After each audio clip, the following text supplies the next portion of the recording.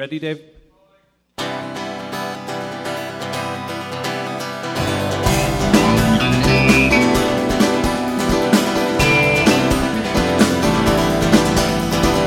Hey, everybody. Hey, everybody. It's time for Don't Let's Start, a podcast about They Might Be Giants. Dave, it's been a dog's age. Is that what it's been? This is about 15 years. Yeah. Yeah, what's been new? I didn't want you to tell me what's new with you off mic because it's all content. it's, yeah, everything. Yeah, that's right. There's no friendship anymore. Our sponsors need to know what's new with Dave. I haven't seen Dave in like 2 months. Yeah. Did you miss me? me? No joke. I did. Nothing's new. How are you? Good. Let's see. I was in 2 shootings. Oh, you wanted to talk about this? Well, You I was did hoping them? you were in a shooting too, so we could like relate to each other. That's a horrible thing to wish on someone. Why would you want that? No, I wish that you survived one so that we could laugh about it later. I was in the American Dream Mall in New Jersey. Yeah. There was a shooting, and it was on the 2nd floor. I was on the 3rd floor. I did not. Do you know While about it was this? happening? Yeah. That was a stupid place to be. Where? Me or the Yeah. shooter or the No, victim? you. Why would you want to be there if there was a shooting? Yeah, I got the press release. It was like, get your tickets. Yeah, why didn't you avoid it? Ticketmaster, $400. I didn't know it was happening while you were there. Yeah. Well, what did you think my story was? That a shooting happened in a place? It was vague, and I also didn't hear Well, I anything didn't tell about much. this story. No, I didn't want to talk too much about it because it's like weird. But yeah, no, I want to tell you about it. Clearly didn't affect you since it's just content. Well, I went up to the shooter and I was like, "Do you like TMBG? I have a podcast." Is that why he went on the rampage? Yeah, that's what happened. He missed me. He's like, no. And he hit someone else. By the way, the person is alive who we shot, so we could joke about it a little bit. We can No joke one got about it. seriously injured, I think. I don't think we can joke about it still. And then a week later, Yeah. I got kicked off the subway because there was another shooting. Well, you weren't in it. No, but it was You were near on it. the train line. I mean, I was in it if that's what qualifies well, as in it. I was affected by it because they so was I. they stopped our train and kicked Yeah. us off. And So let's downgrade it to 1. it was enough 1.5. that I was like, wow, the second time Yeah, no, something's going on. in a week. Yeah, it's funny because today a woman came up to me outside I'd like to change your mind. and say, yeah. Well, it was weirder than that. She just started talking about Poison your mind. how Sorry, scared- don't send us letters. how scared she is Yeah. because of an incident that happened on Juneau Street. And I was like, Oh, well, yes, that is right near us. yeah, but see, Yeah, I didn't that know I it. heard But see, about. I didn't know about it, so I don't know what she's talking about. I'm like, sorry, I don't know. And she just started. This is a stranger on the Yeah. street, and we were crossing the street, and she was just talking to me, and I was like, this is creepy because she was just talking about, oh, it's not safe, it's not safe. Yeah. A dead body was found in a duffel bag a Yeah. few blocks from where we live. I mean, that doesn't happen every day. No, So, no, I don't think we should be. but especially not Too alarmed. in our neighborhood. Yeah, It's a place that we're by all the time. that's true. You know that movie? It's like that movie 8 Heads in a Duffel Bag. Yeah. Remember that? With Joe Pesci. That's right. Yeah. The Tarantino craze creating all these weird, Yeah. funny crime movies that no one remembers anymore. I remember. I think about that era a lot. It's interesting. Why are we here, Dave? Is it to talk about narrowly escaping violent shooters when you're having a fun day at the mall with your niece? Or are we here to talk Yikes. about... Yeah, it really ruined the day. Genuinely. It sucked. Or are we here to talk about They Might Be Giants 1993 release? Which one's more important? Which, well, to this show, I'd argue the latter. But you know, when these horrible things happen, these tragic things, we're reminded of the precious gift of life I was. and how we squander it talking about They Might Be Giants for 20 hours a day. That's a perfect summation of everything. In 1993, They Might Be Giants. There was put another out, shooting. There was, well, probably. They put out "Why Does the Sun Shine?" Yeah. The sun, parentheses, the sun. I want to talk about this in a minute. The sun is a mass of incandescent gas. Yes, long title. An EP. Now, Jordan, EP stands for extended play. Tell us the history of that. I'm kidding. Don't. Yeah, okay. Go on. That I didn't go too far into. What is paper made out of? The sun, according to I mean, They Might Be Giants. They threw the whole kit and caboodle into the stuff that makes up the sun in later versions. But we'll talk about that too. But we're not. And by the way, we're only gonna. I meant to text this to Dave. Is there some important thing I should know? We're not going to talk about the rock version. We're only going to talk about It's like all I had. the version. That's what I thought. That's why I was going to text you and I forgot. We're only going to talk I don't need to about follow your rules. the jaunty, childlike version as appears here and as the way they did it live for a while. I don't like these parameters you're putting on my creative spirit. The rock version is for later. Severe Tire Damage, I'm assuming, is the first official wide release, right, of the rock version. But then they released it again on Here Comes Science. And by that point, I think we're just going to be tired of talking about it. Right.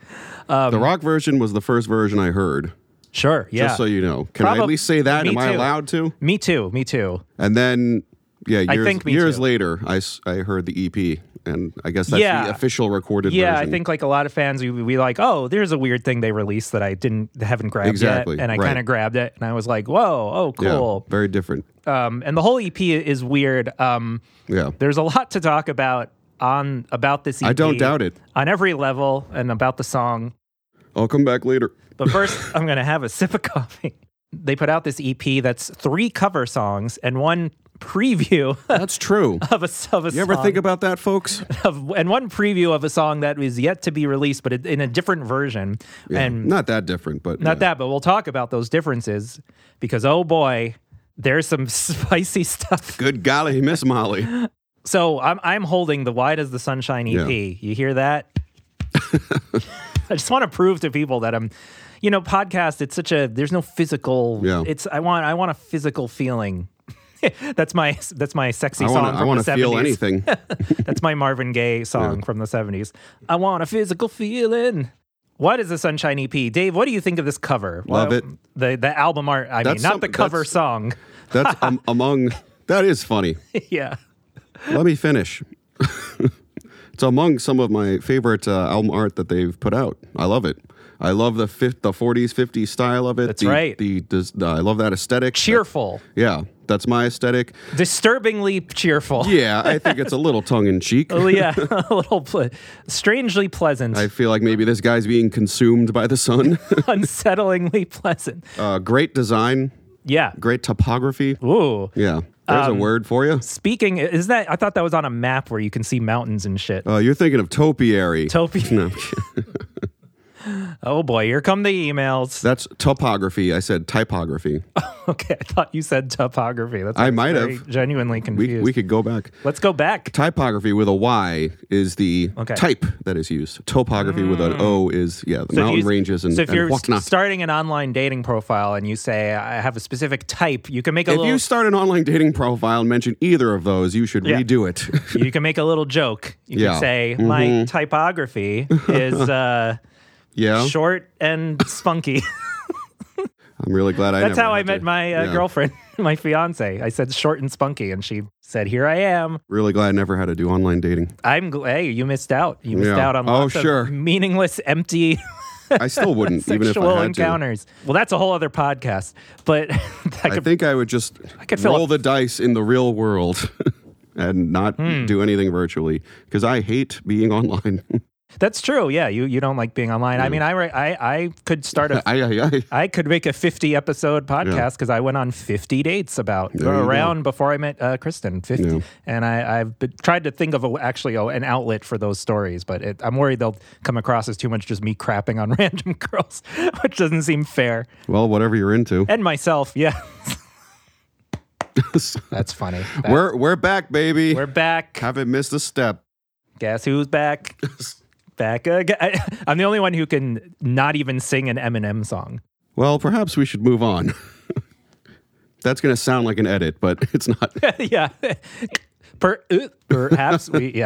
What do you think of the album cover, my friend and foe? Dave, this is what I'm going to say.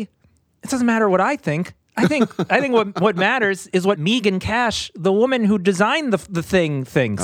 And I emailed this woman. Did you like it though? I love this cover. Okay. I agree with everything Dave said. I love thank you. the retro. Yes. You know, what's very in right now is retro, vintage, nostalgia. Yeah, This is nostalgia before nostalgia was a thing. Yeah. Right? Ahead of the curve. We talk about this, me and Kristen talk about this a lot, the weird thing about how in the 80s there was like nostalgia for the 50s. Right. And now there's nostalgia for the 80s. It's course. it's like a 30-year gap. It's almost like no one wants to be in the time they're in. Yeah. And in the 50s there was nostalgia for the 20s. Yeah. And They're like, oh, I miss flapping. in the 20s it was nostalgia for the 1890s. They're just like, oh, I miss steam power. Yeah. I don't know. And in the 1890s Okay. it was nostalgia for the 1850s or 60s. And they were like, "Oh, I miss So on and so on. speeches on podiums on in the railroad that would Yeah. come through the." Yeah, that's what used to happen, right?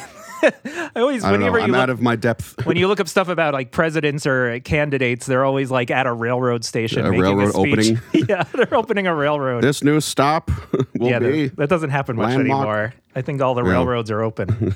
open for business. I emailed. Wow, there's a long way around this. I emailed Megan. We'll cut it down. Megan is credited as design. Yep. And that could mean Well, all she sorts knocked of it things. out of the park. Megan gracefully.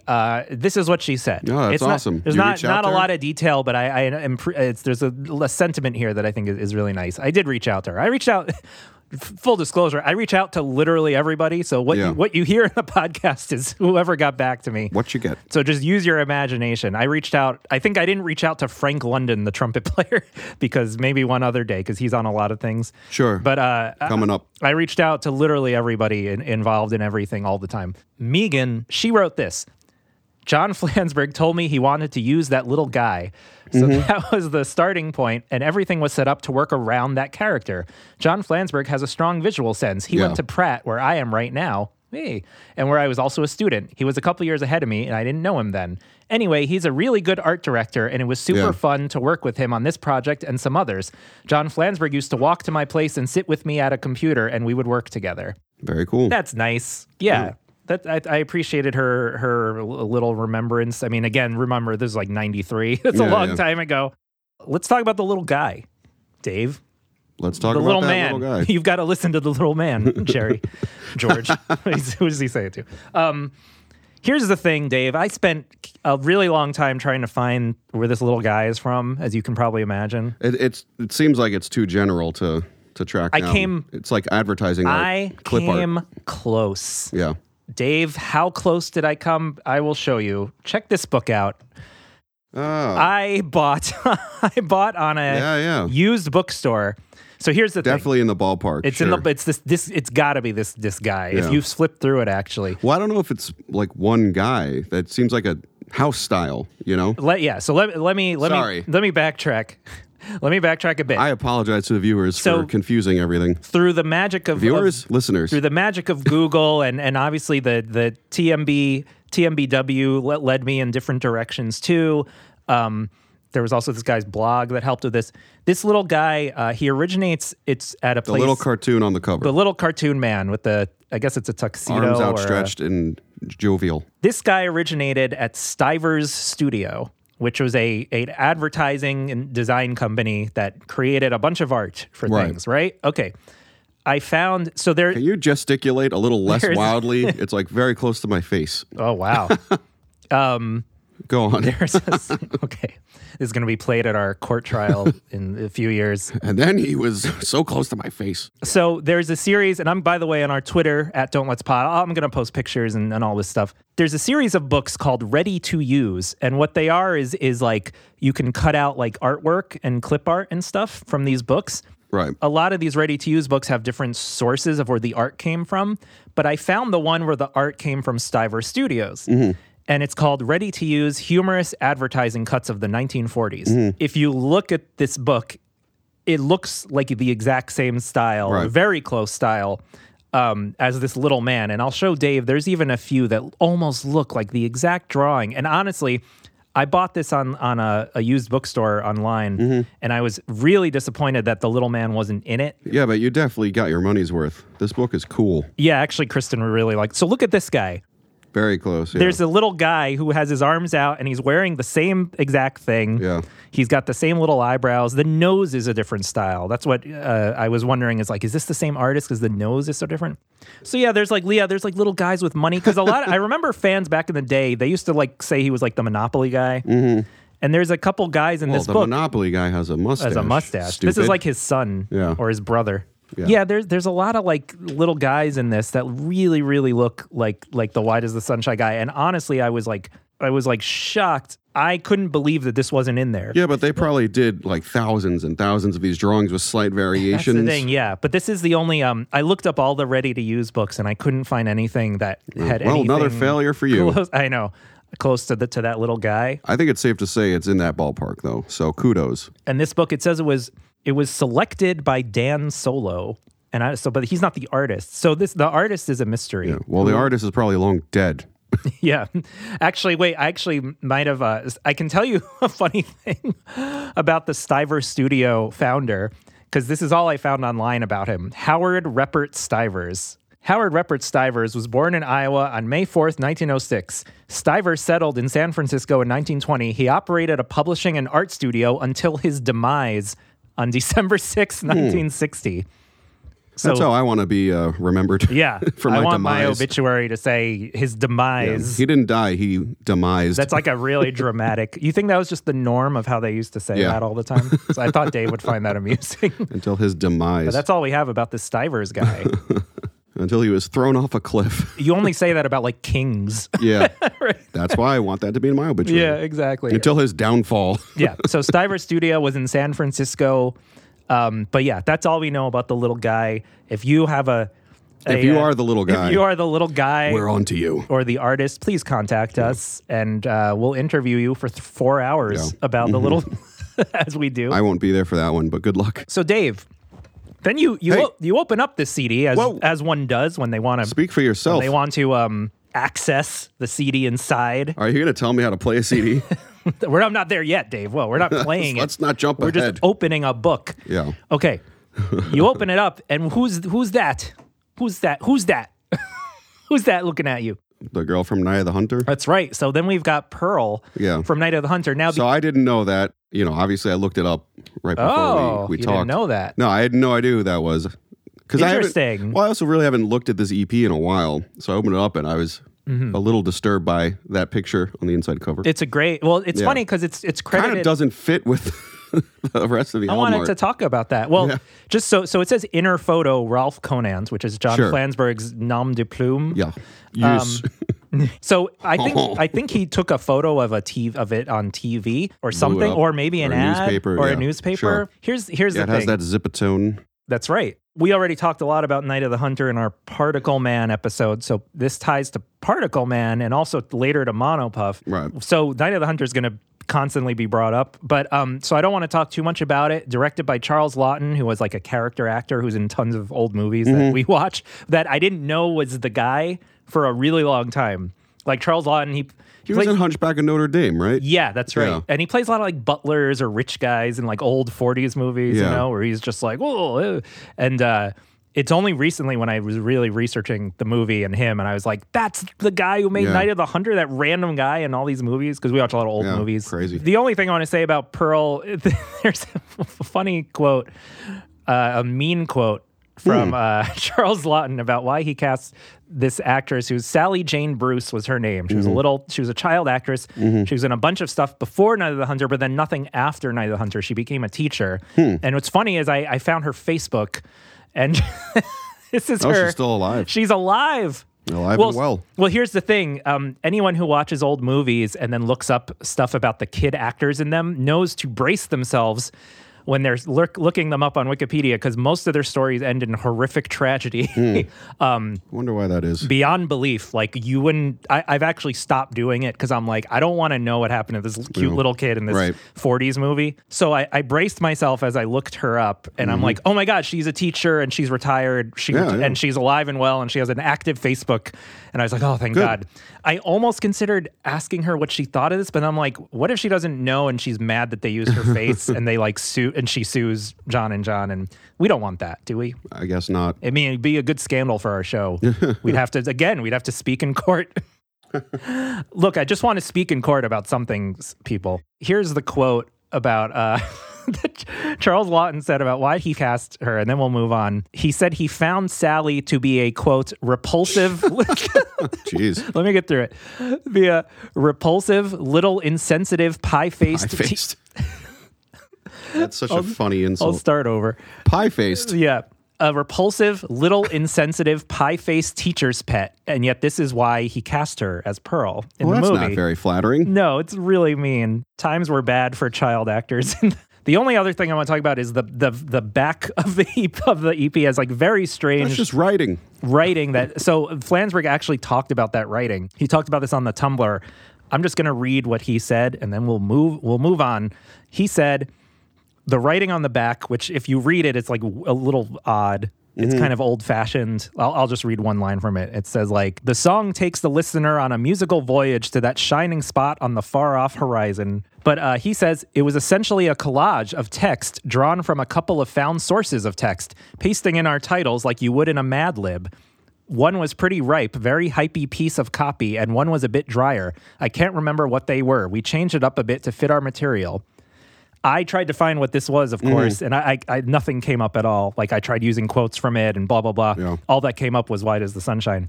But it's a really funny, if you've never, like, sat and read, maybe next time you're in the John, no pun intended. Yeah, I read it yesterday and noticed that it was quite comical. It's comical. Can you tell by my tone? These are funny. Yeah. It's comical, Jordan. It's comical. Yeah. It's a great little release, though. Like, the art direction, like we said, it's just like, it's just a nice thing to hold in your hand in these days of these trying times. Virtual insanity, as it's called. Yeah. That's what they call it. So in 93, they were promoting this a lot. We want to thank you all for coming out to the show. And what do we have to announce? The Sun is a Mass of Incandescent Gas is actually coming out on 7-inch vinyl. If you still have a record player, you can find that song in just a couple of weeks on Elektra Entertainment and Music. I thought that was interesting that he said if you still have a record player, because this is when CDs were taking over everything. Right. So it's just like record players going to be thrown out the window, man. Yeah, exactly. So it's interesting the context of that, which is they went downstairs, picked them back up 20 years later. Like they put out a vinyl, and the feeling back then was, why are we putting out a vinyl? No one's buying vinyl. Now it's the total opposite. CDs are filling up. You are so astute. Landfills. Yeah. Though I keep my CDs. I like CDs. I got my CDs. CDs? CDs. Let's go to track 1 on this thing. This is a big deal. There's not too many huge TMBG songs to talk about left, right? Like there's some big ones coming up in terms of their kind of hit singles. Yeah, is that what you mean? I don't mean hit singles. I kind of mean more in the fan, like how much they play it live and how big of an event it is as a song, and it's like life as a song. It's like, I think like Dr. Worm is one. Right. And, that's what I meant by hit single. Yeah. Well, I don't think I meant a hit among the fans. Yeah. Saved it. Whereas like, okay, here's an example though. If like, when we talk about like Boss of Me, I don't think that's a big song for the fans, but it's a big song in terms of their career. But that's what I meant also. It's a different thing. It's a different thing. But this is a major song, and I want to devote a lot of your time to it, Dave. Of your time this week to talking about it. So let's go to track 1. Why does the sun shine? The sun is a mass of incandescent gas. Parentheses.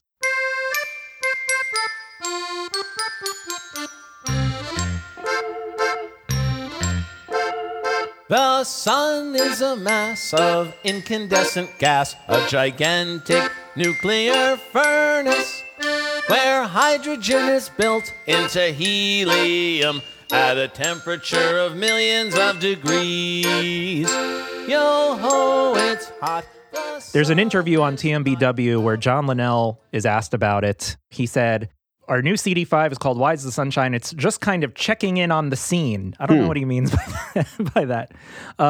We don't have a full-length album coming out too soon, so it's not to prepare you for anything. It's got 3 cover songs and 1 brand new song, and it's just kind of an odd piece for us, as they say in the record business. Do they? The title of the track is an educational song originally recorded in 1959 and was in our repertoire for a number of years. We actually dropped it for a while because we'd been playing it for such a long time. A lot of people requested it and seemed to remember it. It seemed to have more impact than we recognized, and so we kind of resurrected it in the past couple months. So that's like the first bit of background is that they played the song a lot in the 80s, in their 80s shows. It was kind of a break from the drum machine stuff. It was like a duo song that they did. Right. And that's especially a good thing when like the drum machine breaks or something, they just need to do a duo. Yeah. They did other songs like that, like Hope That I Get Old Before I Die and other things. We've got a special long distance dedication to our friend Pete. We learned how to play this next song in an apartment on Park Slope on 3rd Street about 100 years ago. And it's changed over the years, but the lyrics remain the same. The song is called Why Does the Sun Shine? But before we go into They Might Be Giants covering it and stuff, I want to give background on this song. I want to play clips of the original version. I'll allow it. I want to talk about Space Songs, the album it's from, which I bought a vinyl of on Cool, eBay. dude. If anyone's interested, it was super affordable and it's really beat up, but so am I. All right.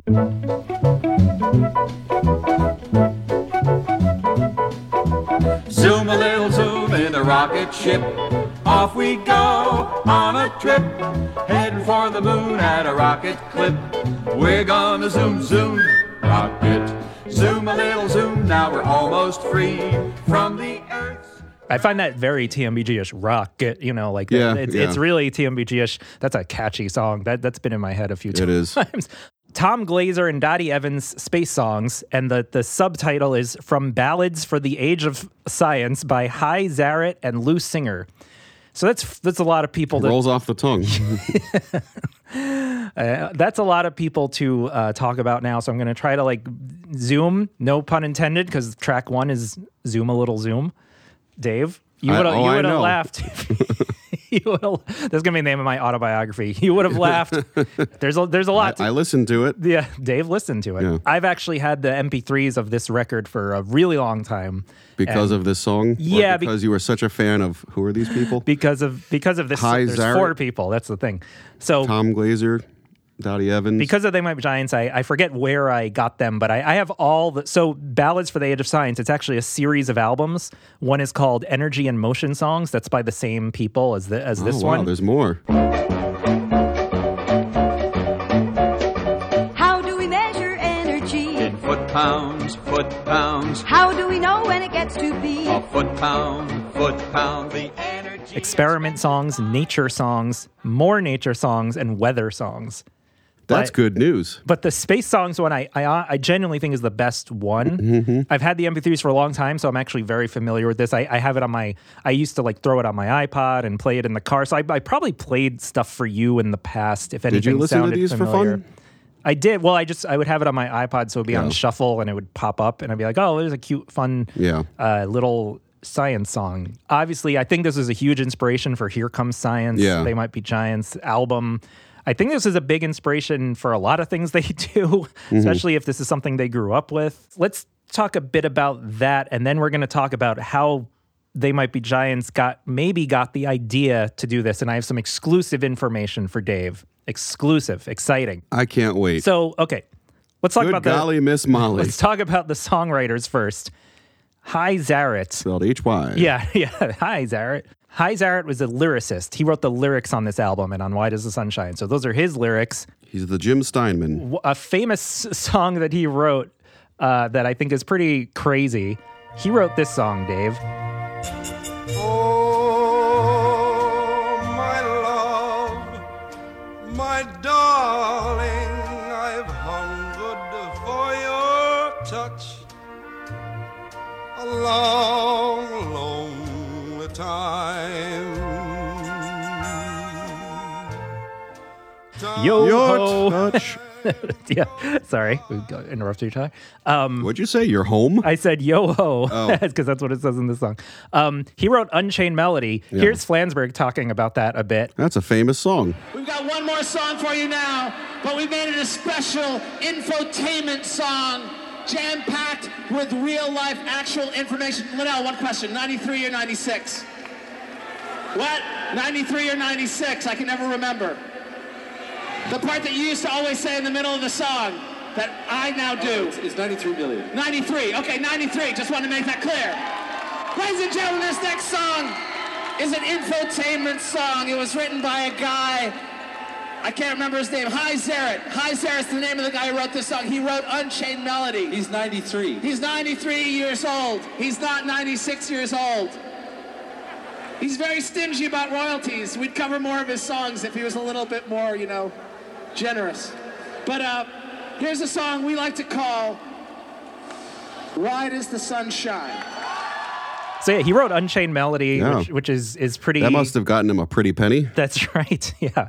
He's a lyricist. He's done a lot of stuff. That's Hi Zaret. So even though the lyrics are by Hi Zaret, as you'll hear in this clip, the first line of the song is actually from something else. I have to ask you about that song you just sang. Where does that come from?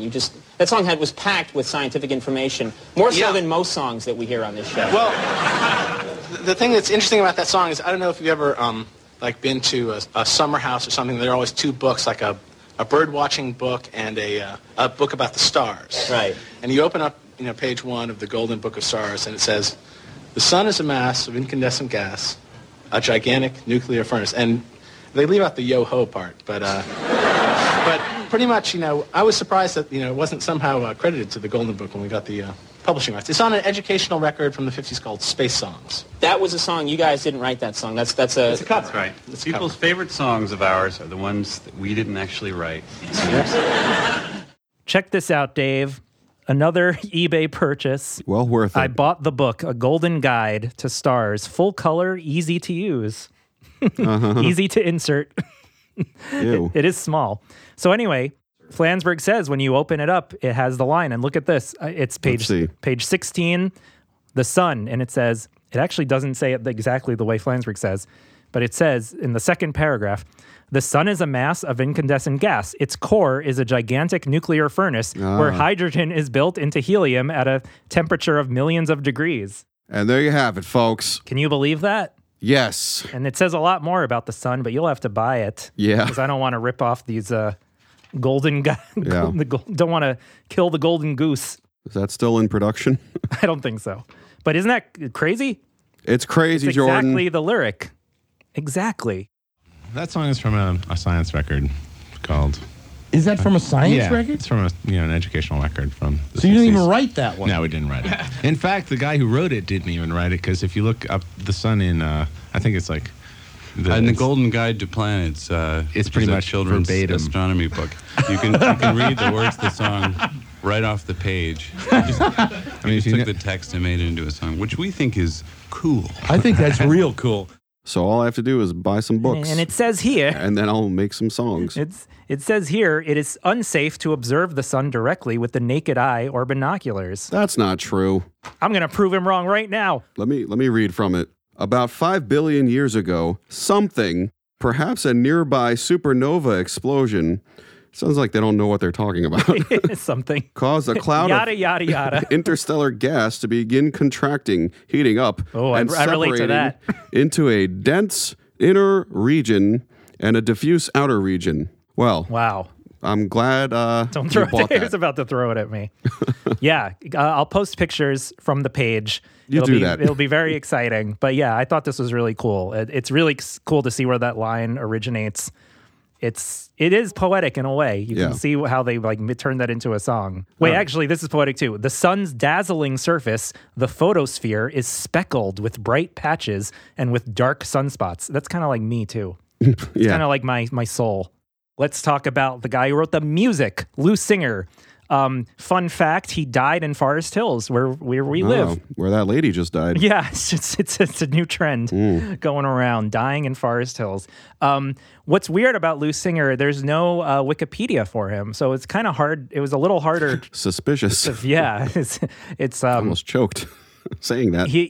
It was a little harder piecing stuff together, but there's some crazy stuff about Lou Singer. So again, he wrote I peeked at the screen, sorry. Now I know. No. Shit. He was dead the whole time. Lou Singer, so he wrote all the music for this album, and I'd consider him a genius because this is a fantastic album and great melodies, great structure of the songs, tons of fun arrangements. Lou Singer, he wrote Gigantor, the theme, the American, I think that has a different theme in the original Japanese ones. So as we know, They Might Be Giants used to play Gigantor, the Gigantor theme, which was an old cartoon. Yes.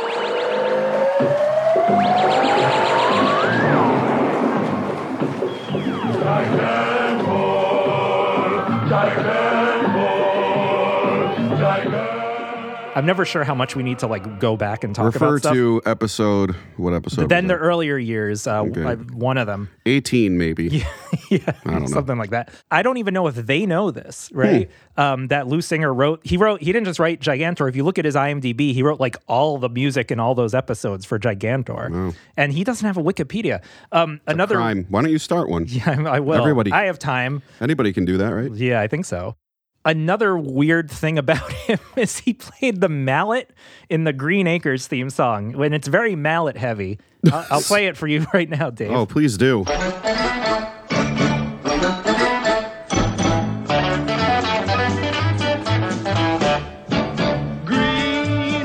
Is the place to be. Green Acres is a sitcom. Yeah. I'm sorry, I really don't have time to go into the whole thing. I just thought it was interesting that Lou Singer... You don't have time. No one does. I thought it was interesting that Lou Singer, the guy who wrote Why Does the Sun Shine, plays the mallet, which is the little percussive boop, boop, boop, boop, yeah. on the Green Acres theme. So next time you're watching Green Acres, as I know you all are, Right. binge watching it, think about Why Does the Sun Shine? Yeah. The other thing is these two, Zaret and Singer, one song they wrote together was an old song that was pretty popular called One Meatball. Uh-huh. And this is a precursor to another thing. But let's listen to One Meatball, because this is... Is this on top of spaghetti? Or No, is that a that's what's different crazy. song? Different song and still Yeah. related. And Wow. we're going to talk about that. This is going to... Wait, we are? We are. This is so exciting. Oh my God. You've been waiting so long for this new episode. Hold on, I'm just going to And put this around my throat.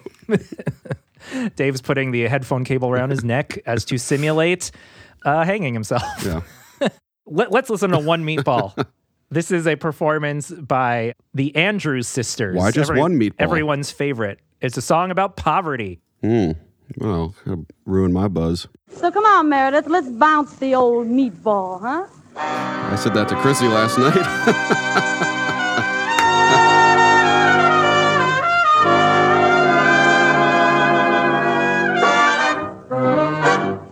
A little man walked up Another little man. That's a crazy point. No, it's not. place in town. He looked the menu through and through to see what 15 cents could do. One meatball. Hey, one meatball can be very filling. Depends how big they make them.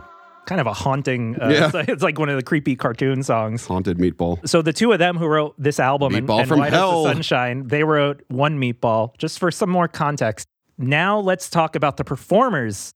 Oh, I'm hungry. Now what's weird is this whole album, just about every song is the singers Dottie Evans and Tom Glazer. But for some reason on Why Does the Sun Shine, which is a duo song where one person says facts and one person sings, as we know from John Right. and John.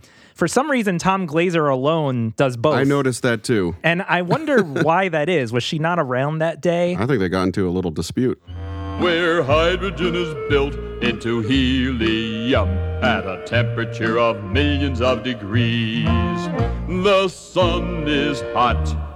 It is so hot that everything on it is a gas. Iron, copper, aluminum, and many others. The sun is large. If the sun were hollow, 1,000,000 Earths could And for more fit context, inside. there's songs where there's a singing part, and then like in Why Does the Sun Shine, there's a speaking part, and they yeah. trade off on that. So yeah. There are many billions of galaxies, each of them with billions of stars.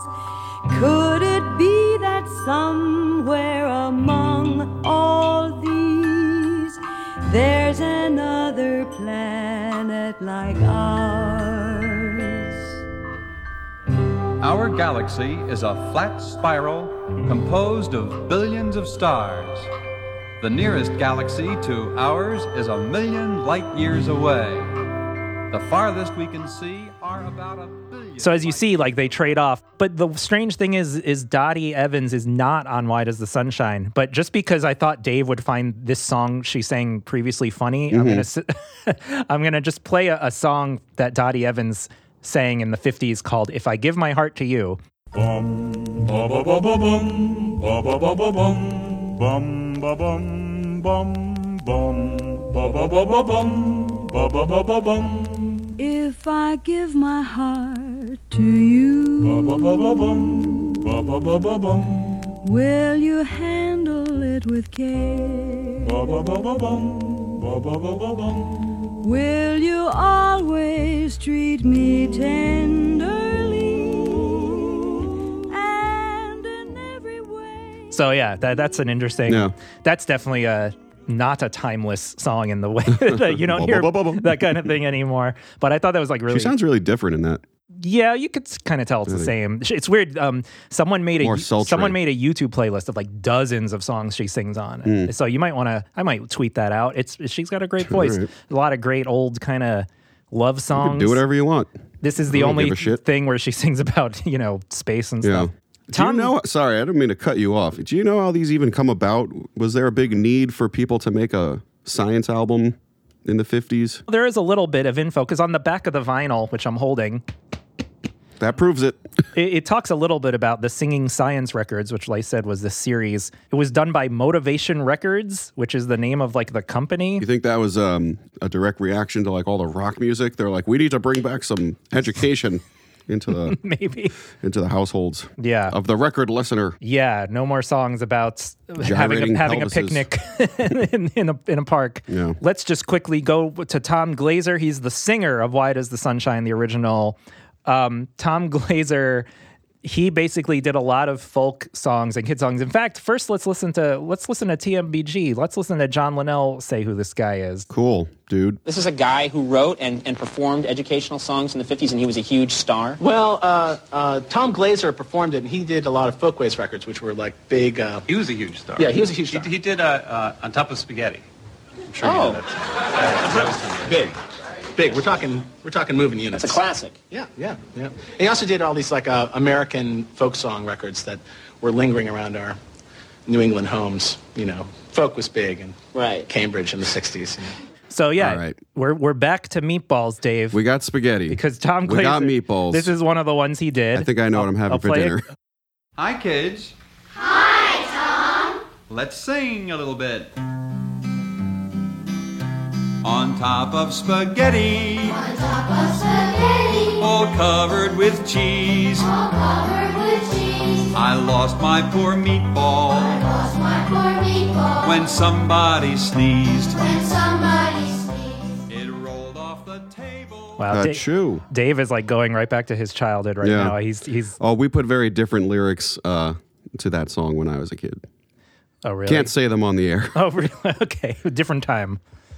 It was about foreigners. Oh, no, it was just about killing the teacher. Oh, well, it's funny. So I'm glad you said that because you're a terrible person. I did find some funny. Tom Glazer does have some funny, dark, gross children's songs that I thought you'd find funny. Yeah. Here's one that you might remember from your childhood too. My childhood from the 50s? Yeah.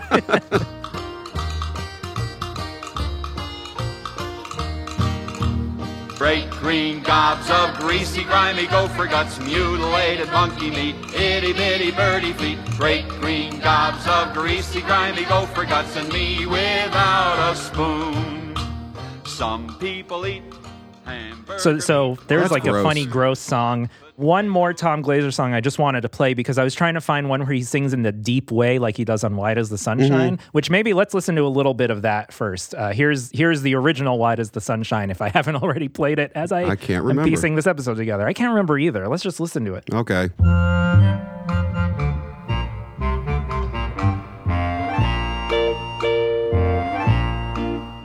The sun is a mass of incandescent gas, a gigantic nuclear furnace where hydrogen is built into helium at a temperature of millions of degrees.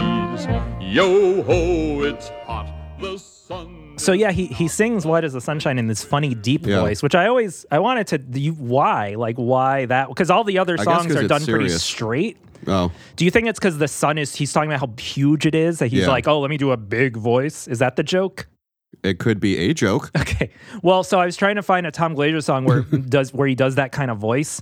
And the only one I could find is one that I really relate to. And it's called Oh, How I Hate to Get Up in the Morning. Okay.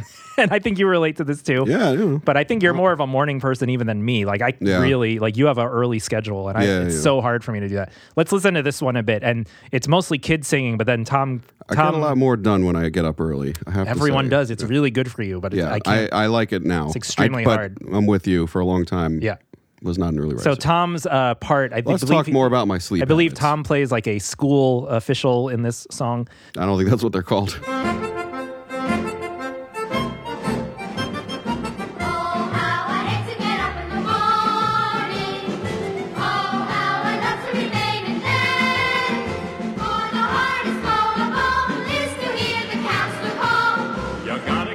You gotta get up, you gotta get up this morning. Someday I'm going to murder the counselor. Someday they're going to find you dead. This is my new favorite song now. Is it? It got dark. That took a turn. I know. I was like, oh, this is amazing. I mean, the reason I'm playing... I'll bathe in his blood. I'm playing all these clips, and I was like, oh, this is awesome. Yeah, you could see the TMBG influence. Like, I'm no joke. Like, this is like dark, funny. I mean, it's kind of like what Weird Al does too. And like when I was a kid, Weird Al songs were all about murder. And I feel like nowadays it's kind of... Can't do that anymore. It's seen as a little too much, but kids love that. I mean, I think so too. Dark sense of humor and kid stuff really mixes well, I think. You just have to... You'd have to like find that line, but that's part of the fun too. Gremlins. Right? Gremlins is a good That's example. the line. It's the perfect scary kids movie. Yes, I agree. Yeah, that's funny. That comes up a lot. Like there was some Facebook friend who was like a new parent or whatever for a few years, and they were just like, "Oh, is this movie too scary to show my kids or whatever?" And he named like what I consider a children's movie. I don't remember one, but it was like, it was like a children's movie. And I was like, no, that's a kid's movie. But other people were like, no, it made my kid cry. And it's like, Yeah, but some stuff you never know what's going to make a kid cry. Like I cried from one thing on Sesame Street when I was a kid. Yeah. I still remember it to this day that like freaked me out. Yeah. So, oh, I'm the same way. I cried from really weird, random, non-scary things. I guess just throw it all at the wall, see what sticks, see what traumatizes your kid. Yeah. So what's the history of how They Might Be Giants got this album or just started covering the song? And I've got some interesting information, Dave. I'll bet you do. Do you remember Watchface? I sure do. Watchface was a performance arts collective in the 80s that they played at Dorinka. Our buddy Gary Ray. He recently posted some old flyers. If you ever want to check out the Dorinka Facebook group. Hi, Gary. They performed everywhere. Joshua Freed, who we talked to about Watchface, and he was in it. And hi, Joshua. Watchface, They Might Be Giants do it. I think They Might Be Giants doing Light Sunshine. They had a show called Space Songs. Oh. It's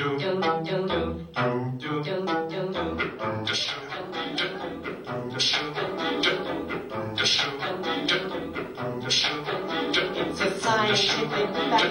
scientific fact. It has to be correct. It has to be exact. Because it is a scientific fact. It's a scientific fact. There are high and low tides caused by the gravitational pull of the moon. The show was Joshua Freed and other people doing like weird, freaky versions of the space songs. So check this out. That's what I call performance art.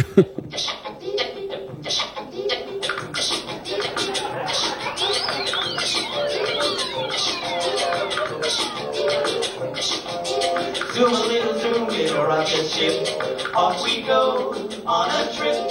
Heading for the moon at a rocket clip. We're gonna zoom rocket.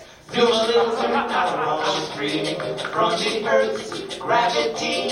Zoom to the moon. So they did the song It's a Scientific Fact from Space Songs. They also did the song Zoom a Little Zoom, our favorite that we talked about. So when I saw this, I was wondering what is the connection, if any, to They Might Be Giants also doing a song from Space Songs, also in kind of the same performance art venues and that scene. Joshua Freed, I wrote to him. he responded. I'm glad he's still responding. He's still responding to me. I haven't burned that bridge yet, like I have so many others. He said, there is a connection, but I'm hazy about what it is. I think about 15 years or so ago, I recalled to Flans, or maybe it was Iris Rose. Iris is the Watch Face leader. That Flans asked me about the album before they sang Why Does the Sun Shine? And I vaguely recall being corrected on that. How? I don't recall. Maybe Flans borrowed my copy of the LP. Come to think of it, I don't think I have it anymore. Hey, Linnell never returned an issue of Mondo 2000 I loaned to him. For sure, there was some discussion about it. Iris might know more. So then I contacted Iris Rose, Dave. I'm investigating a murder. So then I asked Iris if she can clarify Joshua Freed's memory, and she says, James Sienna and I were married when we met TMBG, and we used to listen to a cassette tape that Joshua gave us of space songs and share it with people when they came over. It was very much a part of our lives. As I remember it, Flansburgh heard Why Does the Sun Shine at our home, though I have read later that he may have known the song already from childhood, and hearing it at our house jogged his memory. It was in Music Project. That's the name of the overall show where Space Songs appeared in Watchface. It was in Music Project, not because of TMG, but because we love those songs. In 2001, I also sang some of those Space Songs with Brian Dewan at the Museum of Television Radio, now the Paley Center, as part of Greasy Kid Stuff's annual show. And if you didn't know, TMG wrote a theme song for Greasy Kid Stuff. Yep. It's all connected. So that's what she said. Well, I think what she's saying is Iris and maybe Joshua Freed are responsible for this whole thing happening, which is just a really cool connection. Yeah, wow. I was excited to dig that deep into it and see all the origins. Right. At the very least, the seeds of these songs have been there for a while. Yeah, it was kind of just a thing that everyone was like, oh, that album's really fun. Let's, So yes, so then now we can talk about They Might Be Giants did this song in the 80s. This is pre this EP. Here's a few fun versions of them doing it, and I have a larger point here, which is like how funny they made the song and how the version they recorded is not funny. Exactly, not in an obvious way. Well, it's straight. It's up. Straight. It's played straight. Up, man. It's straight up dope. Yeah, it's straight dope. So let's. They do it funny live. They do it funny live, and at first I was wondering. We're not allowed to talk about that. No, apparently. We're not allowed to talk about that. But what I was wondering is, is the funny live thing new? And then when I heard these 80s versions, I was like, no, it was actually funny before the CD came out. So I'll just play you a little example of that. So was the record label the one that said play it straight, or was it They Might Be Giant? I'll tell you. We're gonna talk about it. We're gonna figure it out together. But okay. I've got some clips to support my my assumptions. Okay. Well, as I don't have clips. Sorry. Sorry, I'm not Dave good enough. shows up with giant shopping bags of reel-to-reel tape. Here's a version, very early version, 1987, April 19th. This was a radio show, but there was an audience there. Nuclear furnace, where hydrogen is built into helium at a temperature of millions of degrees. The sun is hot. It is so hot that everything on it is a gas. Nitrogen. Hydrogen. Helium. And estrogen. The sun is large. Okay, so this clip is interesting because I think they're passing the mic around to people either in the radio station or the crowd. And it actually occurred to me, that's a good bit. They could have done that live. I mean, they don't really touch the audience much because there's definitely a metaphorical wall up for them and the audience. But I was thinking that'd be really fun, wouldn't it? To pass the mic around. It'd be like putting the fate of that song at risk. That's true. But it'd be kind of like a kindergarten class, which I think is what they're going for here. You would just get a lot of screaming. That's right. Well, speaking of a lot of screaming, here's a version from 1987, December 31st. We need its light, we need its heat, we need its energy. The sunlight comes from our own sun's atomic energy. Scientists have found that the sun has a huge... Wait! Stop! There's one more piece of important information we have to give you before we can end this song. Please hold your applause till the end. Scientists have found that the sun is a huge atom-smashing machine.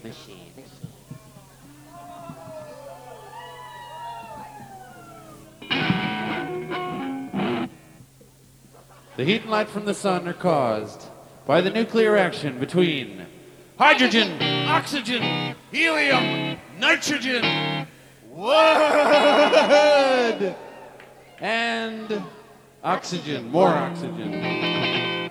The sun is a mass of incandescent gas, a gigantic nuclear everyone sings, where hydrogen is built into helium. So I really like these early, like I love the rock version because it's fun, but I really like the kind of like, we're just going to stop the show and be in this weird duo thing for this song. There's one more version, just to show you, they even did like wacky stuff for the non-naming the gases part. Mm-hmm. And yet it is only a medium-sized star. The sun is far away. It's about 93 million miles away. That's why it looks so small. But even when These 80s versions are very funny. You hear the audience laughing. But then when they settle into Excello Studios, which is also where they did the John Henry demos, to record this, they play it really straight, right, Dave. The funniest version of all. Which is what I think. I think it's funnier in a way to not be funny. And that makes sense. Yeah. that's how I get by anyway. Yeah. Anti-comedy. Right. But here's the thing. I thought about it, and I'm going to play you some interview clips just to back this up. But I think if they had made this one funny, if they had like nailed down a few jokes on the CD, it would kind of, you'd get sick of it. There's a thing about making music that holds up to repeated listening. I think in the field that we're in, where we're writing songs that have a sense of humor about them, it's very easy to write sort of a novelty song that's kind of stuns the listener or shocks people the first time, but it's not necessarily something you want to come back to. And I think very early on we made the decision that we were much more interested in making recordings that you could listen to over and over again. I mean, and it's even hard because we were coming out of doing a lot of club shows, and where, you know, doing something that's like immediate is kind of the main thing. Like you actually want to kind of shake people up and make people notice you.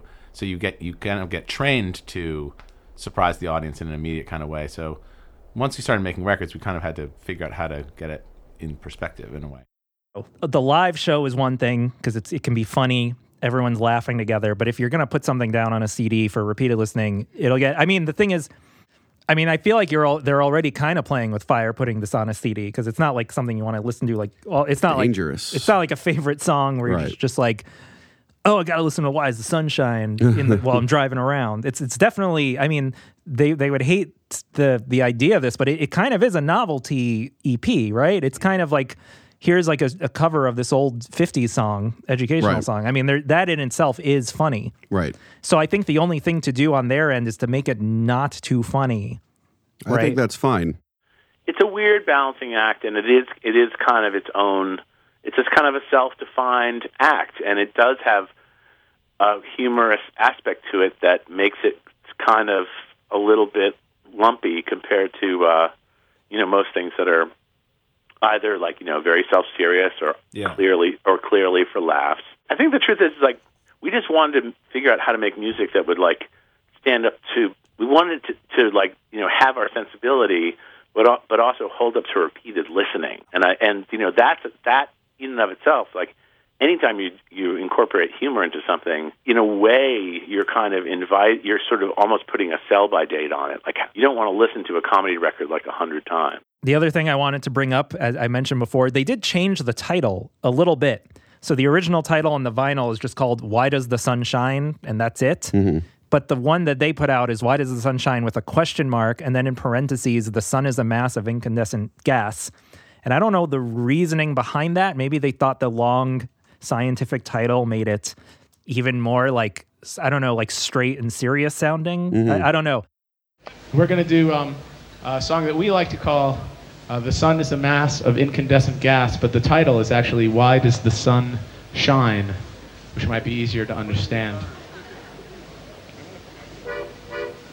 See, now I have nothing to say while John puts his guitar on because the song has already been introduced. Well, I'll just tell you that this next song is another one of the most popular They Might Be Giants songs, and perhaps some say it's a coincidence, some say it's not a coincidence, but Again, we didn't write this song. So we're left wondering. We stay awake at night thinking about And it. right after this, we're going to perform Obladi Oblada by the Beatles. Another very popular song. Lowest common denominator music for everyone. Maybe they thought that's where they would put a joke in. Yeah, I mean, it's kind of a fun. I think in general, it's funny to have a song title and then a really long thing in Right. parentheses that's longer than the song title. I think that just like graphically looks funny on an album. What's interesting to me and now we're finally into the recording that they did. We're not there yet? We're there now. Okay. Landsberg, he's not singing in the funny deep voice that Tom Glazer does. Right. He's singing it pretty. He's doing like a fairly like sincere. Right. As you know, as much as you can. Same with Linnell doing the facts. Right. He's not doing that in a funny way either. It's pretty straight. It's very sparse. Oh yeah, it's really sparse. I wanted to ask about the it's like his guitar sound going like it's kind of got effects on it. Is that his guitar? I thought about this a lot. I'm pretty Or is that a positive keyboard? it's his guitar. No, because I think they're trying to give it a live feel. So like Linnell's on accordion. Then Brian Doherty is on glockenspiel, which we talked to him Brian. about. We talked to him about in our big interview with him. Yeah. Go to that. We actually talk about a lot about all the songs. Well, not too much, but we talk a bit about the songs on this EP because Brian was there. So I'm pretty sure that's like a guitar sound. And if you really listen closely, you can kind of hear how it strums a little, like it's a strum. Yo ho, it's hot. The sun is not a place where we could live. But here on earth, there'd be no life without the light it gives. I'll take your word There for is it. one live version where he has that effect on the guitar also. The sun is a mass of incandescent gas, a gigantic nuclear furnace, where hydrogen is built into helium at a temperature of millions of degrees. But yeah, it's very sparse, and it's so sparse that honestly, I wanted to ask you about this as a bass player. Yeah. When the bass comes in on like the second verse or maybe the third, it's kind of a loose structure of the song. Yeah. But when it comes in, it's actually pretty impactful. Yeah. But it's also kind of a strange thing where it's a song that's so quiet and sparse. Like the bass player has really got to be on point, right? Yeah. Like you got to like have a good balance of it's got to be kind of interesting, but not. It could be disruptive. It could like steal the whole song. Yeah. We need its light, we need its heat, we need its energy. Without the sun, without a doubt, there'd be no you and me. So yeah, it's interesting. Like there's personality there, but you can't. Even though there's so much room to go crazy, you can't because it's just too much. And as the song continues, he does a few more notes like in between the notes, a few more like do do do do, runs. Soft touch.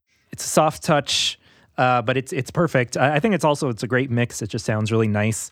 The accordion sounds really nice. It's a what I wrote on my notes is it's a gentle recording. Yeah. It's like very sweet and sincere. Yes. It's a blanket wrapping you up. That's right. Like Louisiana, the state song demo. Putting you to sleep. Oh, I wanted to ask you though.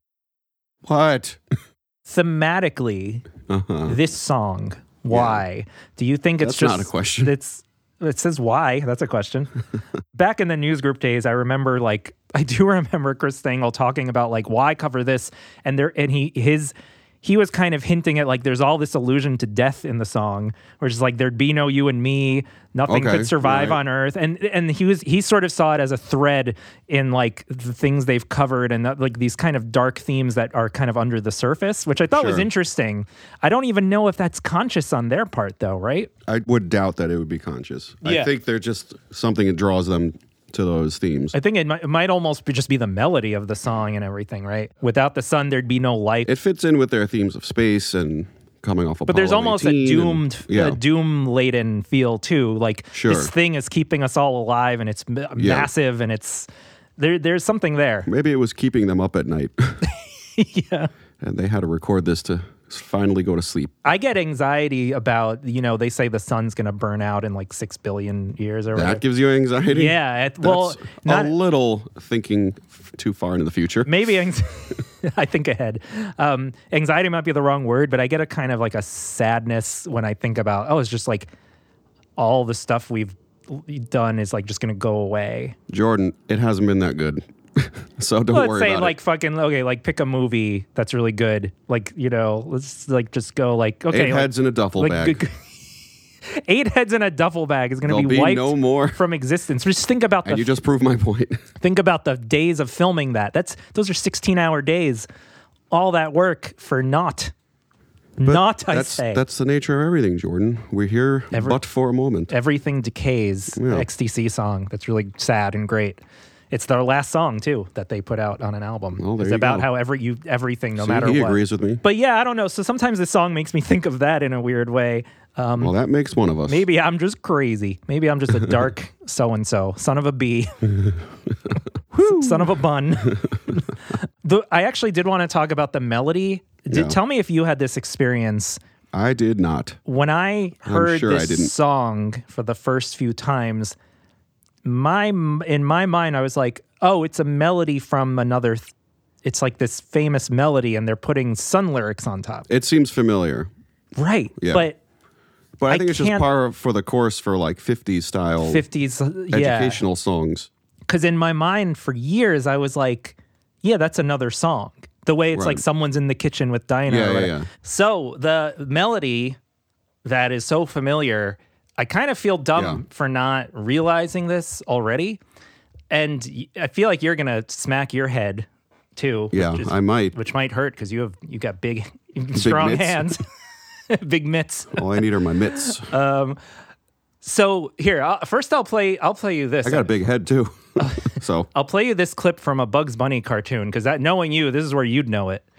And I don't mean that disparagingly. Oh boy. I mean, that's where I would know it too. So in the end of this cartoon, you might recognize this melody. What's up, Doc? Shh, there's a wabbit down there, and I'm trying to catch him. Boy, Elmer Fudd is fucking stupid, huh? I think the poor guy's screwy.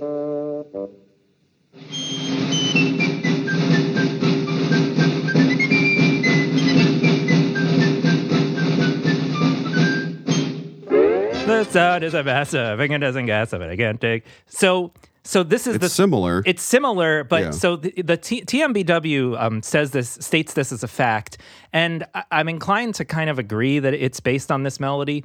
This is a song called "The Girl I Left Behind." Mm-hmm. Sometimes it's called "The Girl I Left Behind Me," and it's a song that dates back to the 1700s, maybe 1600s. And it's you. like an army song. It's like a military song that people played in like Ireland, in Dublin. Shouldn't they be like fighting the battle instead of singing songs? Yeah, yes. That's why it takes so long. That's how Napoleon lost, Yeah. right? They were all singing. No, they were freezing. Ah. Yeah. So like here's one of the earliest ever versions of it, and it's by Uncle Dave. Not my uncle, but this is Me? This is Uncle Dave. I'm an Uncle Dave. You are an Uncle Dave. This is Uncle Dave Macon, I think is how you pronounce it. This is from 1925, and this is one of the earliest like recorded versions. People, that was an old Southern melody. We're going to give you The Girl I Left Behind Me now.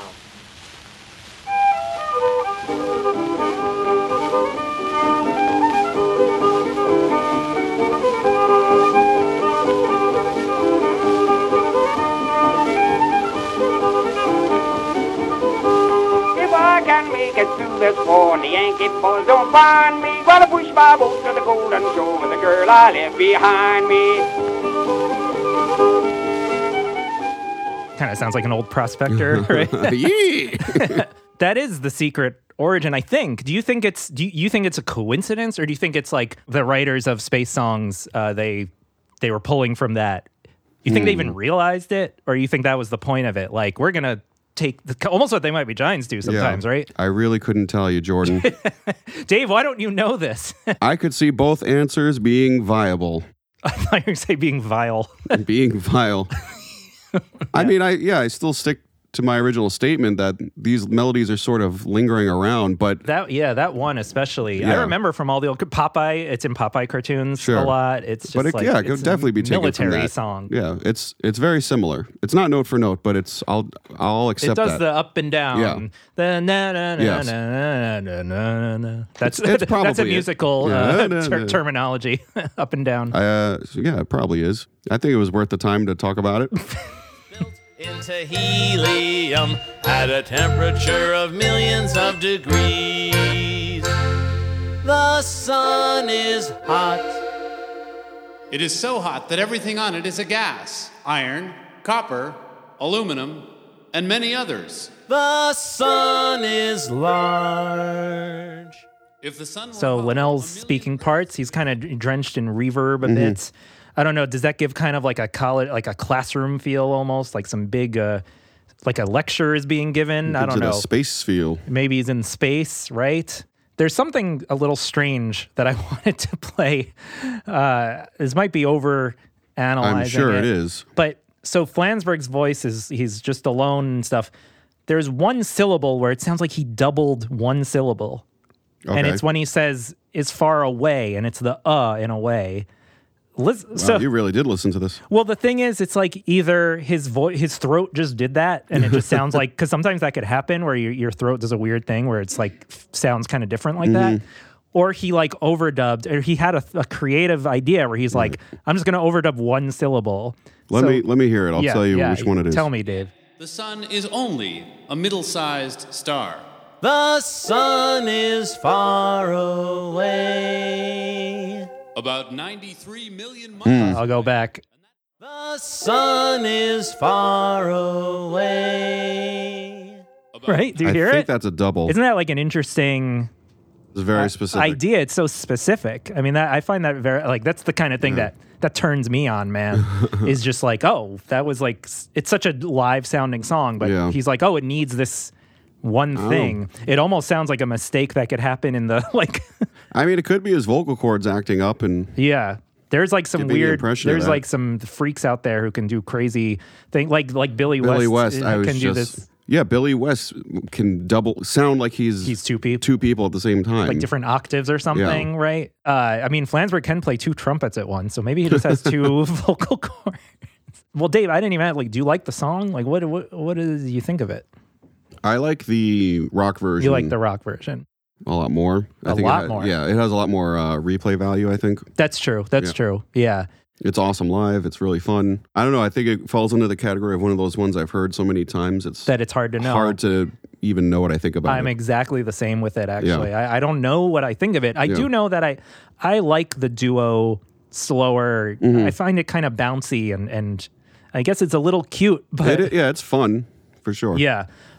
Gives you a warm feeling. Something that I just want to end this segment with is this, like, the journey of the song is interesting to me. So it starts out as like, maybe it's kind of an ironic, strange thing for like a performance art kind of band to do, right? That they got inspired by another performance art group. So they're playing this song as a duo, and it's like, we're going to teach this rock club audience facts about the sun. Like, obviously that's ironic, even though I think their love for the song is not irony. Right. They genuinely love this album. Yeah, and Linnell loves science. Yeah, then And Linnell reads, loves science. Science magazines and stuff. Then it turns into a rock song, Right. and it becomes almost kind of a sincere rock song where, like, this is just going to be fun as hell. Yeah. We're just going to do, but it's still kind of ironic because they're doing facts about the sun. Then when they become a kids band, like in their spare time, sure, they do the song, and we've kind of circled all the way back around, and now they're literally a children's act doing a children's song written for children about the circle of sun. life. It's like interesting, right? And I'll play you a little bit of. Sunrise, sunset. You know, ladies and gentlemen, people think it's important to tell the truth in songs, but this song is kind of like a Where's Waldo of songs, because we've slipped in tiny little lies, and we want to see if the super detective brains of Chicago can figure out where those lies are. This is almost entirely true and can really help you later on in life, especially in high school. Well, it's got a lot of facts in it that you can pretend you knew by heart, but in fact they're just in a song. This song is called Why Does the Sun Shine?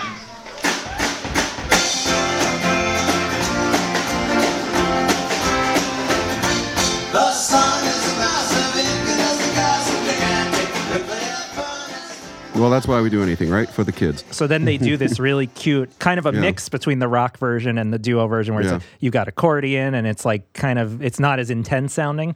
So I just thought that was a really interesting journey for the song, that it came all the way back around to being a children's song on a children's album and at beautiful, man. children's shows.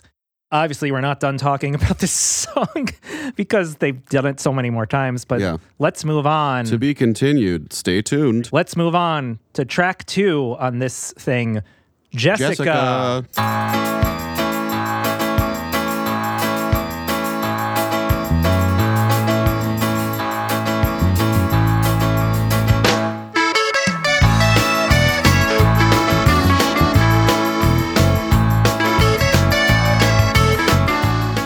Jessica. Here's my theory about why this is on here. I think it's because even with the straight version of it, Why Does the Sunshine is still kind of a funny song to cover and put on an album, but doing just an instrumental like Jessica, there's nothing funny about it. It's kind of like a reset button. Yeah, it's just kind of like, no, we're like a good band now, Yeah. and like we're serious about composition and music and arranging, and they do a beautiful arrangement of Jessica with the accordion and the guitar playing in Right. sync and the woodwinds. The woodwind, it's like a great. It's like a really good composition. So I think it's there to kind of diffuse the humorous aspect Sure. of things. That's my interpretation. I didn't know that the original version was 19 minutes longer. Yeah. Yeah, I listened to it like 3 times to try to get it in my head. Like, what's different about Jessica? Let's listen to The whole middle. Yeah, the whole middle. is cut out. Otherwise, it is pretty similar. Let's listen to Yeah. some of the original Jessica right now. Not that the long version's bad or anything. No. Like it's a great instrumental, but it's very But it's not the long. size that counts. Yeah. It's by the Allman Brothers Yes. Band, a band, to be honest, I know very little about. Well, step aside, Sonny. No, I don't know. I anything did about listen them either. to the album that contains Jessica. I listened to that like twice. Cool.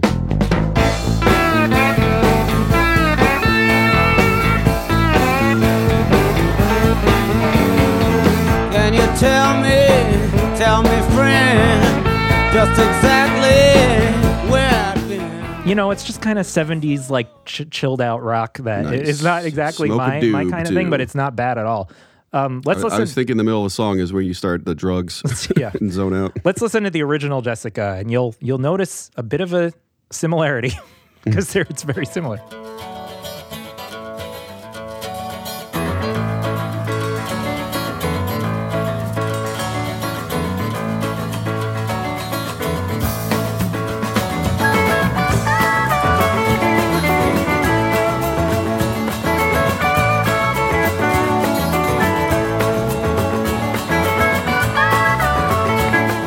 So you've got this acoustic intro, which is more folky and has kind of a different tone to it in a way. So I was looking up stuff about the song. Jessica refers to the daughter of the songwriter from the Allman Brothers Band. Oh. He was watching her. This is actually very cute. He was watching her playing. He was like strumming his guitar, and just kind of the way she was playing and bouncing around. He wanted to do a song that captured this kind of sweet little kid energy. Very cute. And that's adorable. What's not cute is the song led to a big fight between apparently the bridge, where it goes like, as they say on the Wikipedia, it goes down to a G, which is like, it goes like, do, do, do, do, do, do. Yeah.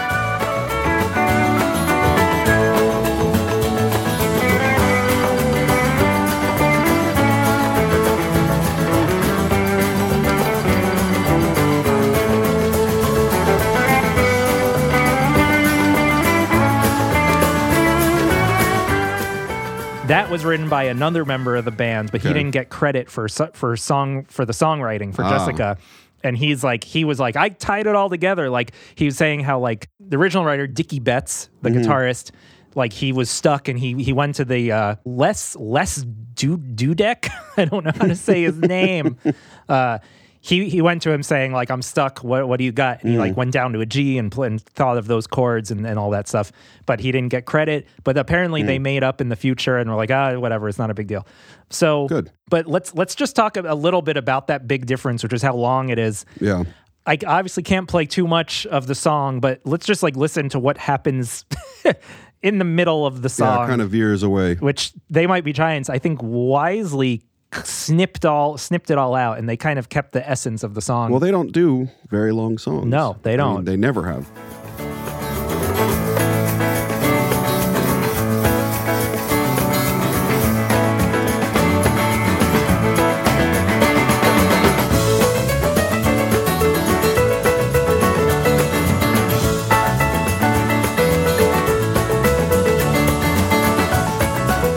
Yeah, I like was playing it and I walked away.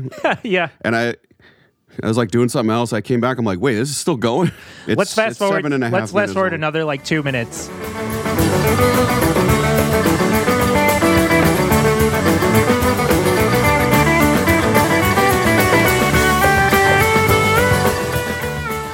Again, I like it. It goes on, and but it's great. It's great musicians playing together and having fun. Yeah, it's cool. And it's all sunshine and lollipops to me. But I think They Might Be Giants. I think it's very on brand for them to be like, let's cut out 75% of this song and just like, let's do the hook, really. Right. Let's do the thing that people, when you start playing the song, people go, oh, it's that song, you know? I really love their arrangement of it. I don't have too many specific like comments on it. It's just like really well done. It's like it, you know, I think probably, I don't know if you had the same experience. I had never heard of Jessica. I think a lot of the fans haven't heard of it. In fact, I was looking at the I wasn't an Allman Brothers expert before I heard it. No. I was looking at the old news group from when this came out, and people were like, oh my God, they played They Might Be Giants in a Buick commercial, but it's because a Buick commercial had the original Jessica, and people were confused. I think I remember that, actually. Yeah, so people didn't even know it was a cover. I mean, I didn't know Istanbul was a cover. So yeah, a lot of people still don't, actually. On Twitter, I see that a lot. Well, I know that much at least.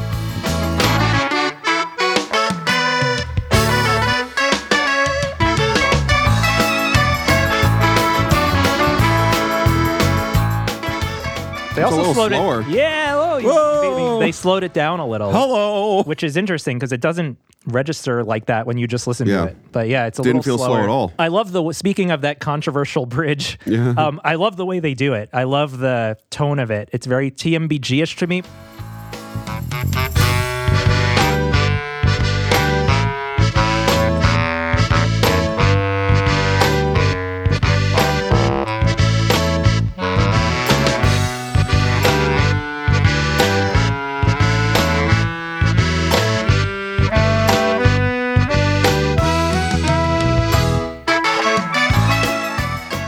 I almost think that's Linnell with himself.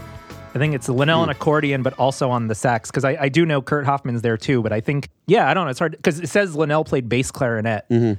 So I don't know, that might be him with himself, but something I just picked up on there, though, is you can see why maybe specifically Linnell likes the song, because it does the scale thing where it goes do, do, do, do, do. It like goes up, which like Linnell has talked about. It's in so many of his songs that he wrote, where like the melody or the bass line or a piece of the arrangement kind of goes up the scale. Ascending, thank you. That's like very, very John Linnell. So it's like, it almost feels like a Linnell original. Like it almost feels like what the state song Mississippi or whatever. Yeah.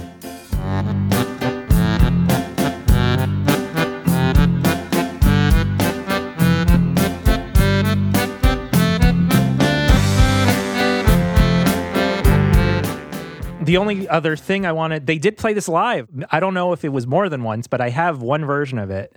So let's just listen to some of them doing it live, because that's like a rare occasion. A rare treat. Joining us now on saxophone is Mr. Brian Cohen, ladies and gentlemen. Give it up for the man.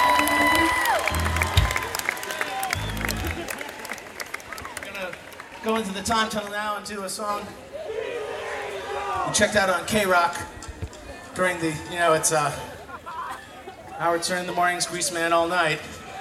And it's the Allman Brothers song, Jessica.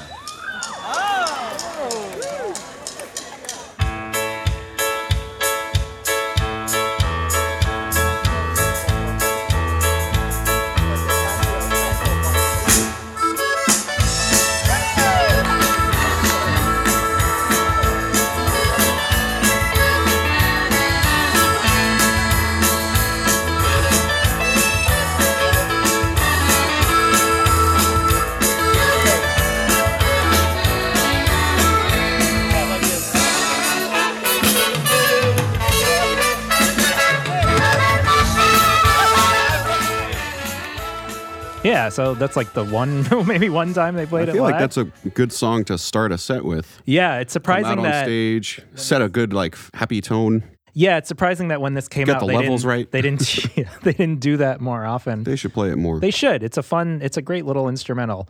I go back and forth between like, is this TMBG-ish or is this not TMBG-ish? Because it feels almost too straight for them, or too, like, I don't know. It's like a strange idea for a cover, but at the same time, like I said, there's elements of it that are very, very like what the kind of stuff that they've done before. Well, they didn't make it as much their own as the next track. Yes, good segue. But before the segue, let's talk 40 minutes more about Jessica. No, Okay. just kidding, Dave. Let's talk about track 3 on the WDTSS Whoa. EP. That's what fans call it. It's easier to say, but it's Yeah. not. Yeah, it's way easier to say it. Whirlpool, a Meat Puppets cover. Let's first listen to They Might Be Giants version, as we do on this show usually. Okay. Track 3.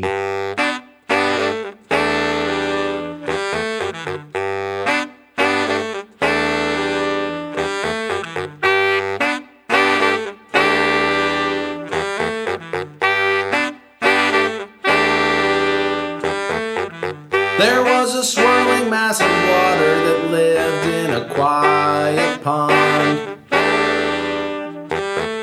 It asked permission from its master to visit the lands beyond. And its master allowed it to fly. Dave, I'll go first. This is one of my all-time favorite. I know. They Might Be Giants recordings. Yeah. It's great. I don't know. It speaks to me. Yeah. It's hard to Well, it's nail like a it little down. fable. Yes. It's funny because it is almost childlike, Right. which is perfect for this EP. Yep. But at the same time, it's kind of complex in an abstract way. And it has a sadness too. Yeah, it has a I sadness. think that's why you like it. It's that juxtaposition Yeah. that you're fond of. Mm-hmm. Wow. Yeah, Dave's There you go. $75. Dave's mansplaining the song to me. Yeah. No, just explaining as a man. That's right. I can't do it any other way. Exactly. Sorry. I'm sorry. This is like, I just really love this. And I think Yeah, it's great. I've talked to other fans who have a similar reaction to it, where it's like kind of a special recording. Years ago, you mentioned to me that you love the chords that are made up with the brass instruments in this song. Really? And how special that was. Interesting. Yeah. Yeah, it's all done as an arrangement, Right. meaning each instrument plays a note in a chord. plays a note, as opposed to someone putting their hand on a piano or Yeah. strumming a guitar chord. You're like creating the chords from different melodic lines from a single source, which is something that's really cool and interesting, and it's hard to do. I mean, at least for me, it's hard for me to arrange stuff like that.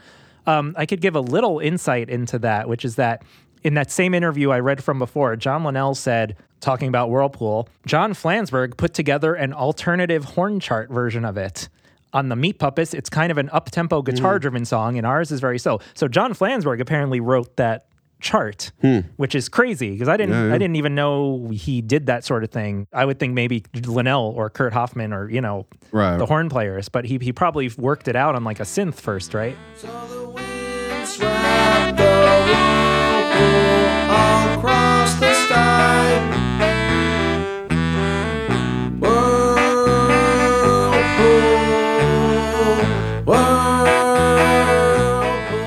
Yeah, let's talk a bit about the Meat Puppets and about this song. I picked out a few other Meat Puppet songs that I think are cool and from that album too. First, let's listen to the Meat Puppets version of Whirlpool a bit, and you'll see the stark difference between the two. Yeah, I never heard that version before you sent it to me. I love it, by the way. I think it's great. It's great. I think I'm a Meat Puppets fan. Oh, shit. So I might look into more of their stuff. I don't know much about them. Let's dive in, to the Whirlpool. We could.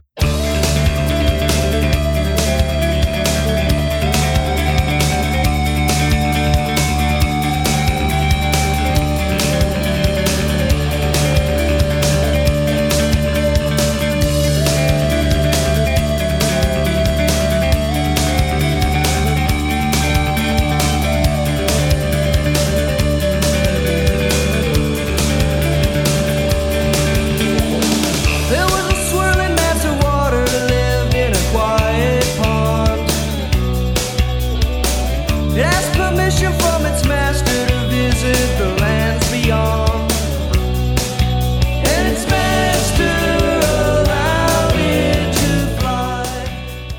yeah, the original version's great. I mean, it's really a good case of like both things are good for different reasons kind of thing.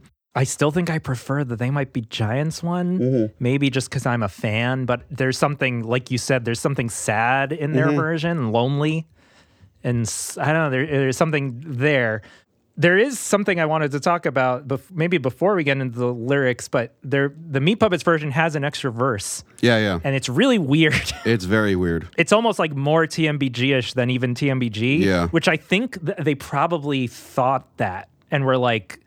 It's almost a parody of themselves. Exactly. Let's listen to that. That's why they cut it. Let's listen to that extra verse. It's almost like the Weird Al cover. Yeah. Or a style parody. Across the sky, Whirlpool's mother wore a jacket she'd sewn out of dental floss.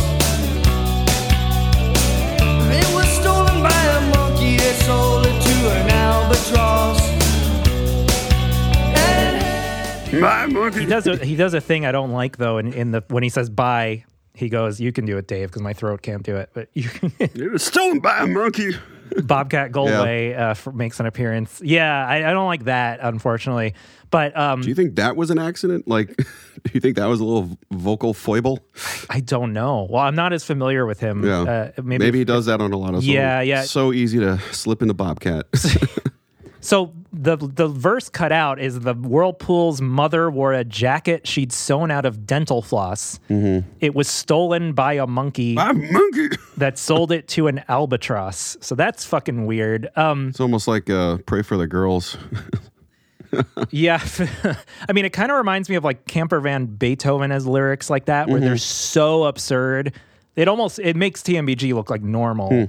Because I think with a lot of They Might Be Giants, I can kind of, I mean, especially from doing the show, I can kind of trace what they're doing and connect things to each other. And right, it's not as esoteric as one may think. Yes, but like that's really weird. Like that might to me be uninterpretable. It's almost like when Kurt Cobain would try to string together random things. Yeah. For his lyrics. And they're both Meat Puppets and Nirvana are from the same kind of thing. They got famous from they played backup with Nirvana on their famous Unplugged MTV Unplugged performance, and that was a big thing for the Meat Puppets. Nirvana covered their song too. There you go. Meat Puppets, I don't have a strong opinion on them. What I've heard I've liked, but I've also like haven't been swept away by them where I'm like, oh shit, I gotta get into them. And I did try. Like I there was a time, especially when I had a 9 to 5 and I had to listen to tons of music all day. Because my job, I was kind of in a back room where you could listen to music. I'd put on a bunch of Meat Puppets albums for a while, and just none of them ever got their hooks into me. They're growing on me a lot more, I'll tell you that. Actually, there's one Meat Puppet song that I really do love that I've known for years and that I know intimately. It's from one of my favorite things ever, which is Songs in the Key of X, X-Files soundtrack. I know that. It's a great soundtrack, and there's a Meat Puppet song on it, which I didn't tell me more. I didn't think about it until recently. Like, oh yeah, that's Meat Puppets. It's called Unexplained, and it sounds like many of the great songs in the soundtrack. It sounds like it was written to be about X-Files. And I'll play it for you a bit. But my main thing is if you give me like a poetic indie rock song about UFOs that's really catchy, like I'm just gonna love it. I'm gonna love it forever. Okay. This is Unexplained. They are not stars burning in the sky at night. No Roman candles in astral flight. They are not men walking on the streets below. What are they really? Nobody knows. They are not stars. We are not human. I don't know the reason why. A firefly is not a candle, not a flower in my eye. And so a rose is not a rose by there any other name. Things remain unexplained. Did you like it? It's so catchy. Yeah, I like his voice. That's the thing about it. I think like a lot of singers, they do different voices on different songs. But like on that one, he just has this smooth quality. It was like, yeah. I always think of the way he sings like, "A rose is not a rose." Like, oh, you sound just like him. I sound just like him. But there's just like a certain. Is that you, Mr. Meat Puppet? There's a certain quality. It's good. I like or it. Or accent, like Linnell has like his an voice. Accent, even though Sure. it's like hard to explain it. I guess it's a New England accent. Yeah. Is that where they're from? I don't know. But I always loved his voice in that. And it's such a catchy song, and it's creepy. It's kind of that weird what's going on out there. It reminds me of the Nirvana Unplugged, the way he's singing. Maybe that's really? what Kurt Cobain was heading more towards. Yeah, I think he said, I think I read somewhere he was because his voice was starting to get shredded from all that singing, screaming. Singing is what he should have been Screaming doing. in his personal life, but singing on stage. But yeah, he's reminded me of him a little bit. Yeah, I think I will try to get more into the Meat Puppets. I'm going to try. I'm going to try this weekend. Let's see that what X-Files album got me into so many people. Yeah. It's kind of crazy. Frank Black, great song on it. We owe a great debt to that album. We do. We really do. Something that's relevant is John and John sang backup on a Meat Puppet song called White Sports Coat. And actually, White this Sport song, Coat. I didn't like as much. Well, let's listen. Let's listen There's a little and more, see what Dave's problem is. Not that it wasn't good, but...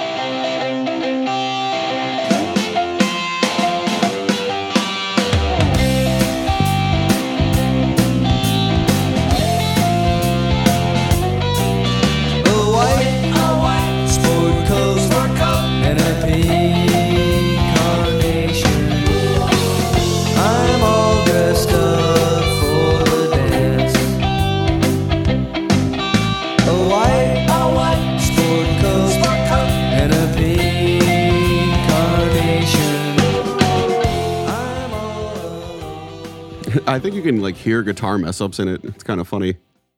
It almost doesn't sound like them. I hear Flansburgh very clearly. Yeah. I don't hear Linnell. I think Flansburgh's louder or something. Yeah. As is how it goes usually. Flansburgh talked a little bit about doing that. Flansburgh said, "The Meat Puppets are a great band and hold a unique place in our heart. Their story is so wild, a movie couldn't contain it." I kind of looked up stuff about them. I think one of the members has a really bad drug problem and was in and out of jail a lot, unfortunately, which led to the breakup of the band like 3 times. Anyway, he says, "I'm happy the White Sports Coat recording worked out. White Sports Coat recording worked out. But it was tricky. From the jump, the White Sports Coat setup was as complicated as possible. We were on our own with Pat Dillett, working on the demos for John Henry at Excello in Brooklyn. When the tape arrived, the studio was replete with analog equipment. The 2-inch reel of tape that arrived had scant notation on it, other songs and jams, no specific tracking information, etc. I also remember feeling kind of bad that I couldn't perform an easy harmony part that sounded smooth and in the pocket. There was zero prep, so it really felt thrown in. Whirlpool was more rehearsed and purposeful, and I think stands up a little bit better, but just being able to collaborate, however long distance, with the Meat Puppets was a privilege." So that's part of their history with the Meat Puppets. The other part is that there's the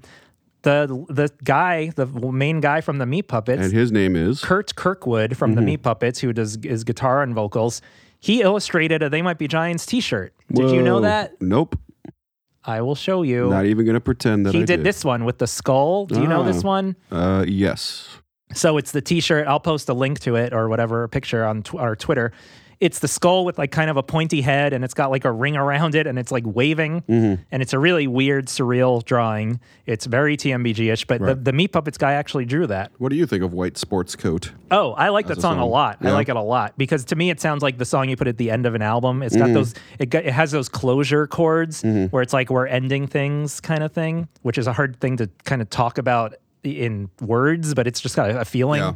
You know, it has like a kind of epilogue feel. Like, we're done with this album. We're closing the curtain. Goodbye. Interesting. That's what I like about it. Okay. I haven't looked into the lyrics, though. In terms of the way they covered this, there's actually an interesting clip from Flansburgh that I'll play where it's not specifically about this, but it's about covers. I was doing a playlist for Spotify a couple weeks ago that was basically the original versions of all the different songs that we've covered over the years. And it just kind of reminded me how... wide open. It seems really wide open. How whatever songs we cover, they seem like they're coming from very, very disparate places in the musical universe. But I guess the truth is like when we cover songs, I think we either they're just really fantastic songs that are very underheard, and I think we feel like we can do a version that maybe can bring it forward and kind of have it get to a different audience, or we feel like we can do a version of it that's very different than the original and kind of points out some musical quality in it that might have been missed otherwise. So I think that's really key. Yeah. Points out a musical quality. So I think they heard sadness in Whirlpool or Right. some sort of profound, thing, and they brought it out. They really did. They brought it out really well. I want to talk about their version more. It's obviously. But we're out of time. But first, this is what I like about it. Flansburgh sings the first verse. Yeah. And then Linnell sings the same verse again. Their reverb on their vocals, to me, sounds like a bathroom reverb. There was a swirling mass of water that lived in a quiet pond. It has permission from its master to visit the lands beyond. And its master allowed it to fly. I agree. It's what would be called like a short reverb. It's like it's not some big epic thing, but it sounds like he's in a shower, which I think is on purpose because of the water thing. Third time. Yes. So Flansburgh does a verse, Linnell does a verse. That to me brings that nice feeling to it. Is that they're both doing it? Right? You love when they do that. Yeah, that's right. Can't get enough of it. Linnell is even more in the bathtub in this song. Is that a euphemism? Yeah, he's like farther away. I wonder if it's real. I wonder if they took the mic into like a bathroom. It sounds very real, even though it's an easy thing to fake, reverb, which is what most reverb you hear is. But it just sounds so authentic to me. Dave, what do you think about the lyrics? Well, it's what I said before. It's like very Fable-ish. It's, yeah. Like a little journey that anthropomorphic whirlpool is going on. I had a thought. It's almost like what a Pixar movie is. Yeah. Where it's like we're gonna make this thing have this existential journey. Yeah, we're gonna give feelings to this thing that you never thought about, an ant or a toy, a fish, a whirlpool. And this is like feelings. Yeah, I kind of see this as like a better version. I mean, I like this more than I like Pixar movies. Okay. Yeah. I don't know if you can really compare the two. One's a movie. I know, one's a movie. What I just mean is there's more ambiguity to the song, whereas the Pixar movies really wants you to cry. The song, I think the song you have to be kind of have a brain where you're like affected by these weird things, and I'm kind of like that, where just like I hear the song and I get really sad, and I feel like you have feelings. It's kind of inspiring in a weird way because it's like this whirlpool, it was able to escape because a whirlpool. It's like what is a whirlpool? In Anna Ing, he says it's like a whirlpool and it never ends. And the idea of a whirlpool is just goes round and round, it never stops. Which, by the way, it ties to the structure of the song. You got the first verse and the second verse are the same, and you could just go back and forth from one to the other, and it never really stops. So I think that's really clever, and I think They Might Be Giants cutting out that middle verse emphasizes it even more. But I also think the original version might have been on his mind too, because of when you. Going like full circle, where which is exactly you put the same verse at the start of the song as at the end of the song, and it kind of is just like a back and forth, almost palindromic, you could say. But yeah, I think that's like really interesting about it too. I get it. Yeah, I dig. But yeah, there's something very touching about it. They're almost singing it kind of funny, especially Linnell. He's almost doing a comical voice. A little bit, yeah, which doesn't ruin it for me. I mean, it doesn't take away from it for me. Well, it seems like they're telling you a fairy tale. Yeah, yeah. Like once upon a time. That's like the Nightmare Before Christmas, like 'twas a long time ago. Right. And had the idea to fly. So the wind swept the whirlpool across the sky.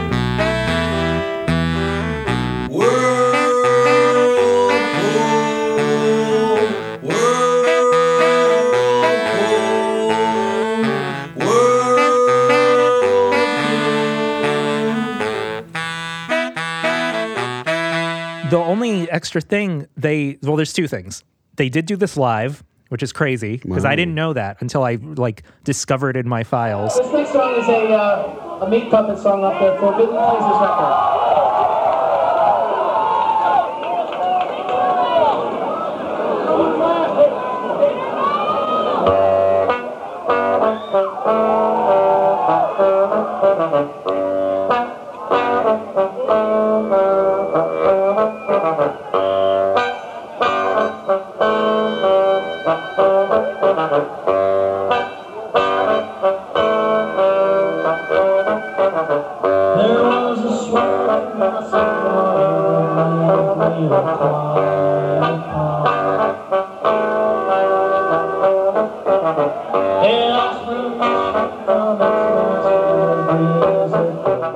Sounds like Dirt Bike. Oh my God, you're right. You think that inspired Dirt Bike? Yeah, I think it did. Or maybe the arrangement of Dirt Bike inspired the way to do Whirlpool, because they both existed around. What'd they do first? I don't know. Why don't you know? He's singing it a lot softer. Yeah, and it's slower too, live. I mean, it's probably because it's just hard. It seems hard to play. The only other thing is there was a dial-a-song version of Whirlpool that sounds identical, but there's one difference, which is that Flansburgh doesn't sing Whirlpool, like it's just blank. And I also wonder if because it's dial-a-song, maybe this is the synth. It's so hard to tell because it's really bad quality even for dial-a-song. But let's just check that out. And I can't tell if this is like a demo with synths or if it's real. But there is a difference, which is his voice. Let me hear it. Okay. Son of a bitch.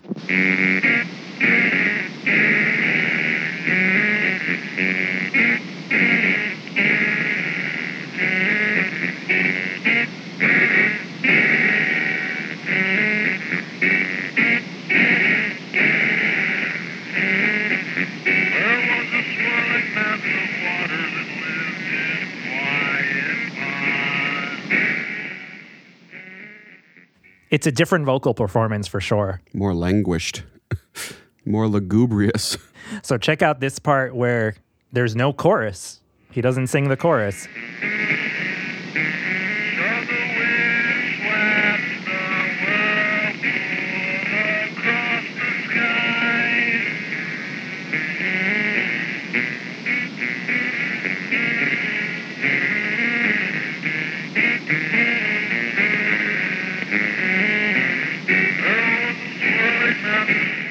You know, I like that too, actually. Yeah, I like that too. It breathes. Kind of makes you think about the lyrics more. Yeah, I thought that was an interesting By thing. gum? It makes me wonder about the timeline of them doing this cover and what went into it and how, you know. So many questions. But yeah, that's Whirlpool. I love Whirlpool.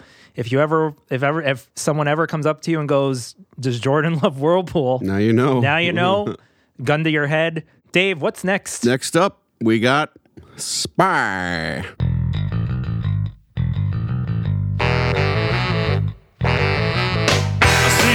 Spy plane, baby.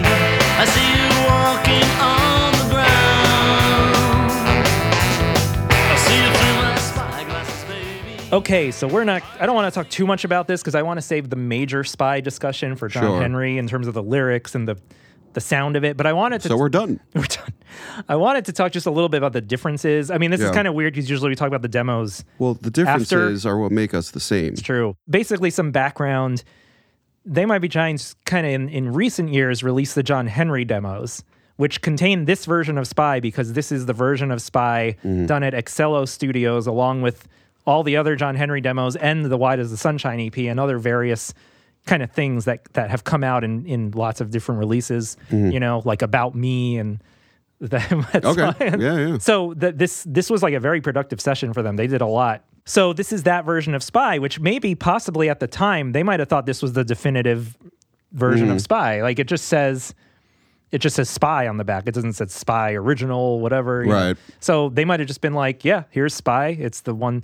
And maybe when they redid John Henry and they redid Spy, they're like, oh, well, let's put the new one with I don't know. Who knows what they were thinking. It's weird because it's so similar, but it's very different too in like subtle ways. It has stops. Yeah, I find the drums are actually very different throughout. I find that it is kind of a shock when you're so used to the other one and then you press play on this one.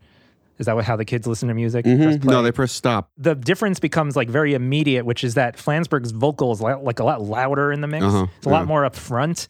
It's actually weirdly, when you compare both, it's not even his vocal. Everything in the mix pops out more. It's kind of a more dynamic mix. I wrote in my notes that it's more jubilant. Yeah, I saw that. The John Henry mix, and I don't mean this as a negative, but it's more evened out. Like everything's kind of at the same volume. More polished. it's more professional. It's just smoothed out. Like the horns are in the background, and Flansburgh's vocals are more in the background, and everything's kind of on the same level. Whereas this I don't even know if you call it a demo because it's like a full band recording, right? Because there is a demo for Spy actually that was on Dial-A-Song, which we'll get to in the future. Whoa. This version is just so the horns like pop right out of the mix, like right in your ear. Like Flansburgh's vocal is like really, like in front of you. There's just more things kind of really going up and down in the mix in an exciting way. But maybe they thought it was too much. Maybe they thought it was too distracting. Like I don't know. It's too exciting. It's too much song. Flansburgh's also singing in a more exaggerated accent. Yeah. He's still doing it on John Henry, but it's like definitely more of like a more noir. More of like a character, like a cool Shane. guy. I see you through my spy glasses, baby. I can see right through the ground. Oh, the bass is much more trebly too. Yeah, the bass is trebly. I think Flansburgh's guitar is more distorted too, which comes up in the freak out section at the end.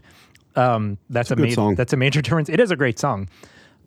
Something that might be interesting. I'll just play a clip because listen, okay, I'm going to do a back and forth. The John Henry version has so much more kick drum that it's like shocking. Wow. And it's the most shocking news of the day. It's bassier overall, but like I'll just go back and forth a little. And actually, this might be a good time to talk about Brian Doherty's drums and I don't know why they changed this, but his drums are a little more unpredictable in the demo in this version, and they're a little more straightforward in the newer version. It's too much drum. I wonder how that happened. Too much Doherty. Can't handle it. If you want to be a spy, then you must really see. And you must really see if you want to be a spy like me. And now I'm going to play the John Henry version.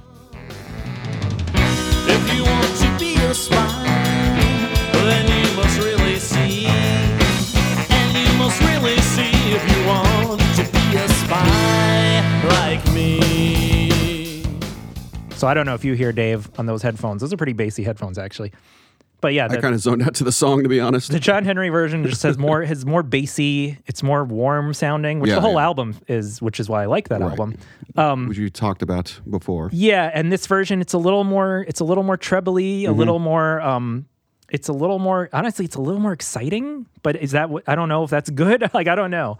I think fans do have a preference, and I've seen fans in the past say like this version's way better. I don't know. Do you have a preference? I'm too used to the John Henry version. Yeah. I know this version has in the second verse, it has these like more funny sounding muted trumpets. I think is that what it's called? Muted. Here, I'll play what I play. They put the plunger thing on. Yeah, the plunger thing. We're not trumpet players. Clearly. Here, this part. I might gaze on the submarine. I see your face smiling at me.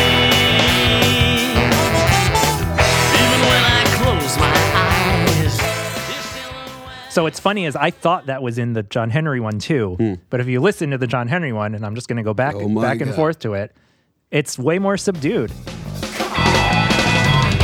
I gaze on a submarine. I see your face smiling at me. Even when I close my eyes. Right. They're just normal horns. So I kind of like the muted. It gives it kind of like a sleaziness. You know what I mean? Yeah. It kind of makes it sexy. It's very sexy. Yeah. The other thing is the John Henry version has the "come on," which this one doesn't have. I think that's a great addition. Pluses and minuses. And a huge difference is the Flansburgh's guitar solo in this one, which I wanted to. So in the other one, it's more rockin' and smooth and exciting, and there's a lot of reverb, I think, on it, and it just kind of blends into the mix more, where it's like this like soaring solo. In this one, it's like it's almost kind of ear splitting and jarring and kind of harsh and almost atonal.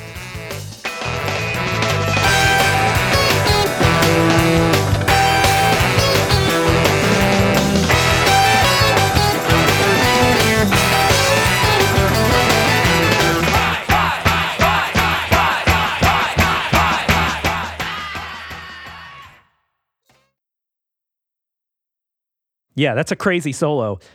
Which do you prefer? Do you want to listen to the other one? Yeah.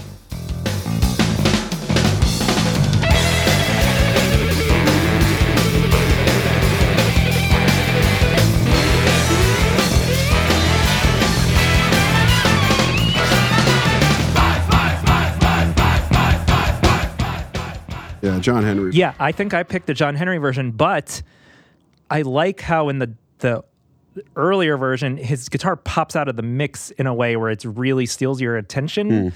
And in this one, I actually had to, especially in the second part of it, I actually had to really listen for it. Like, oh, what's he doing when all those horns come in and stuff? Like gets a little buried. Sure. It's a good blend of it's on key and it's on point, but it's still kind of messy and crazy. I also think it sounds more like a spy movie. Yeah. It's more of a spy riff. Yeah, exactly. Whatever that means. Sure. Yeah, and then we've got another major difference, which is the yelling, spy, spy, spy. I think I prefer the John Henry one, but what's interesting about I don't know what to call it. I really don't consider it a demo because it's such a big recording. What I consider... The EP version? Yeah, the EP version, they go back and forth in your headphones. Yeah. So anyone listening... Yeah. While I think that's a cool stereo effect, I think it's more... I think it's more exciting to just have it be like a consistent, like 1, 2, 3, 4, spy, spy, spy, spy, rather than spy, spy, spy, spy. You know what I mean? To me, it kind of tones down the excitement a bit. Something I think is kind of funny about Spy and about They Might Be Giants is that I always think of both versions really, but I think of the song as like really long because of the freak out section. Sure. It's 2.5 minutes long, the whole song. Wow. Like that's great. Like the Spy part is just like 1 minute. And then like the rest is, I mean, that's so funny to me. Yeah. And then the John Henry version is 3 minutes. That's a not normal. long at all. That's normal. That's like a normal song. Normal. It's like Spy is actually shorter than most of the songs on John Henry. Wow. Even with a really long feeling improvised section, which we'll talk more about maybe in our John Henry episode. In the weeks and months to come. What's interesting about this one is because Flansburgh's his guitar is more distorted. The freak out section, I named it that, by the way. I don't know if that's the official name. I didn't know what else to call it. Copyright Jordan. The improv section. Whose Spy is it anyway? 2 viable titles. He has this distorted guitar, and he does some cool like thrashing on it in the improv section, which I'll play for you, Dave, which he doesn't do in the other one. He does a more jazzy, clean guitar in the John Henry version.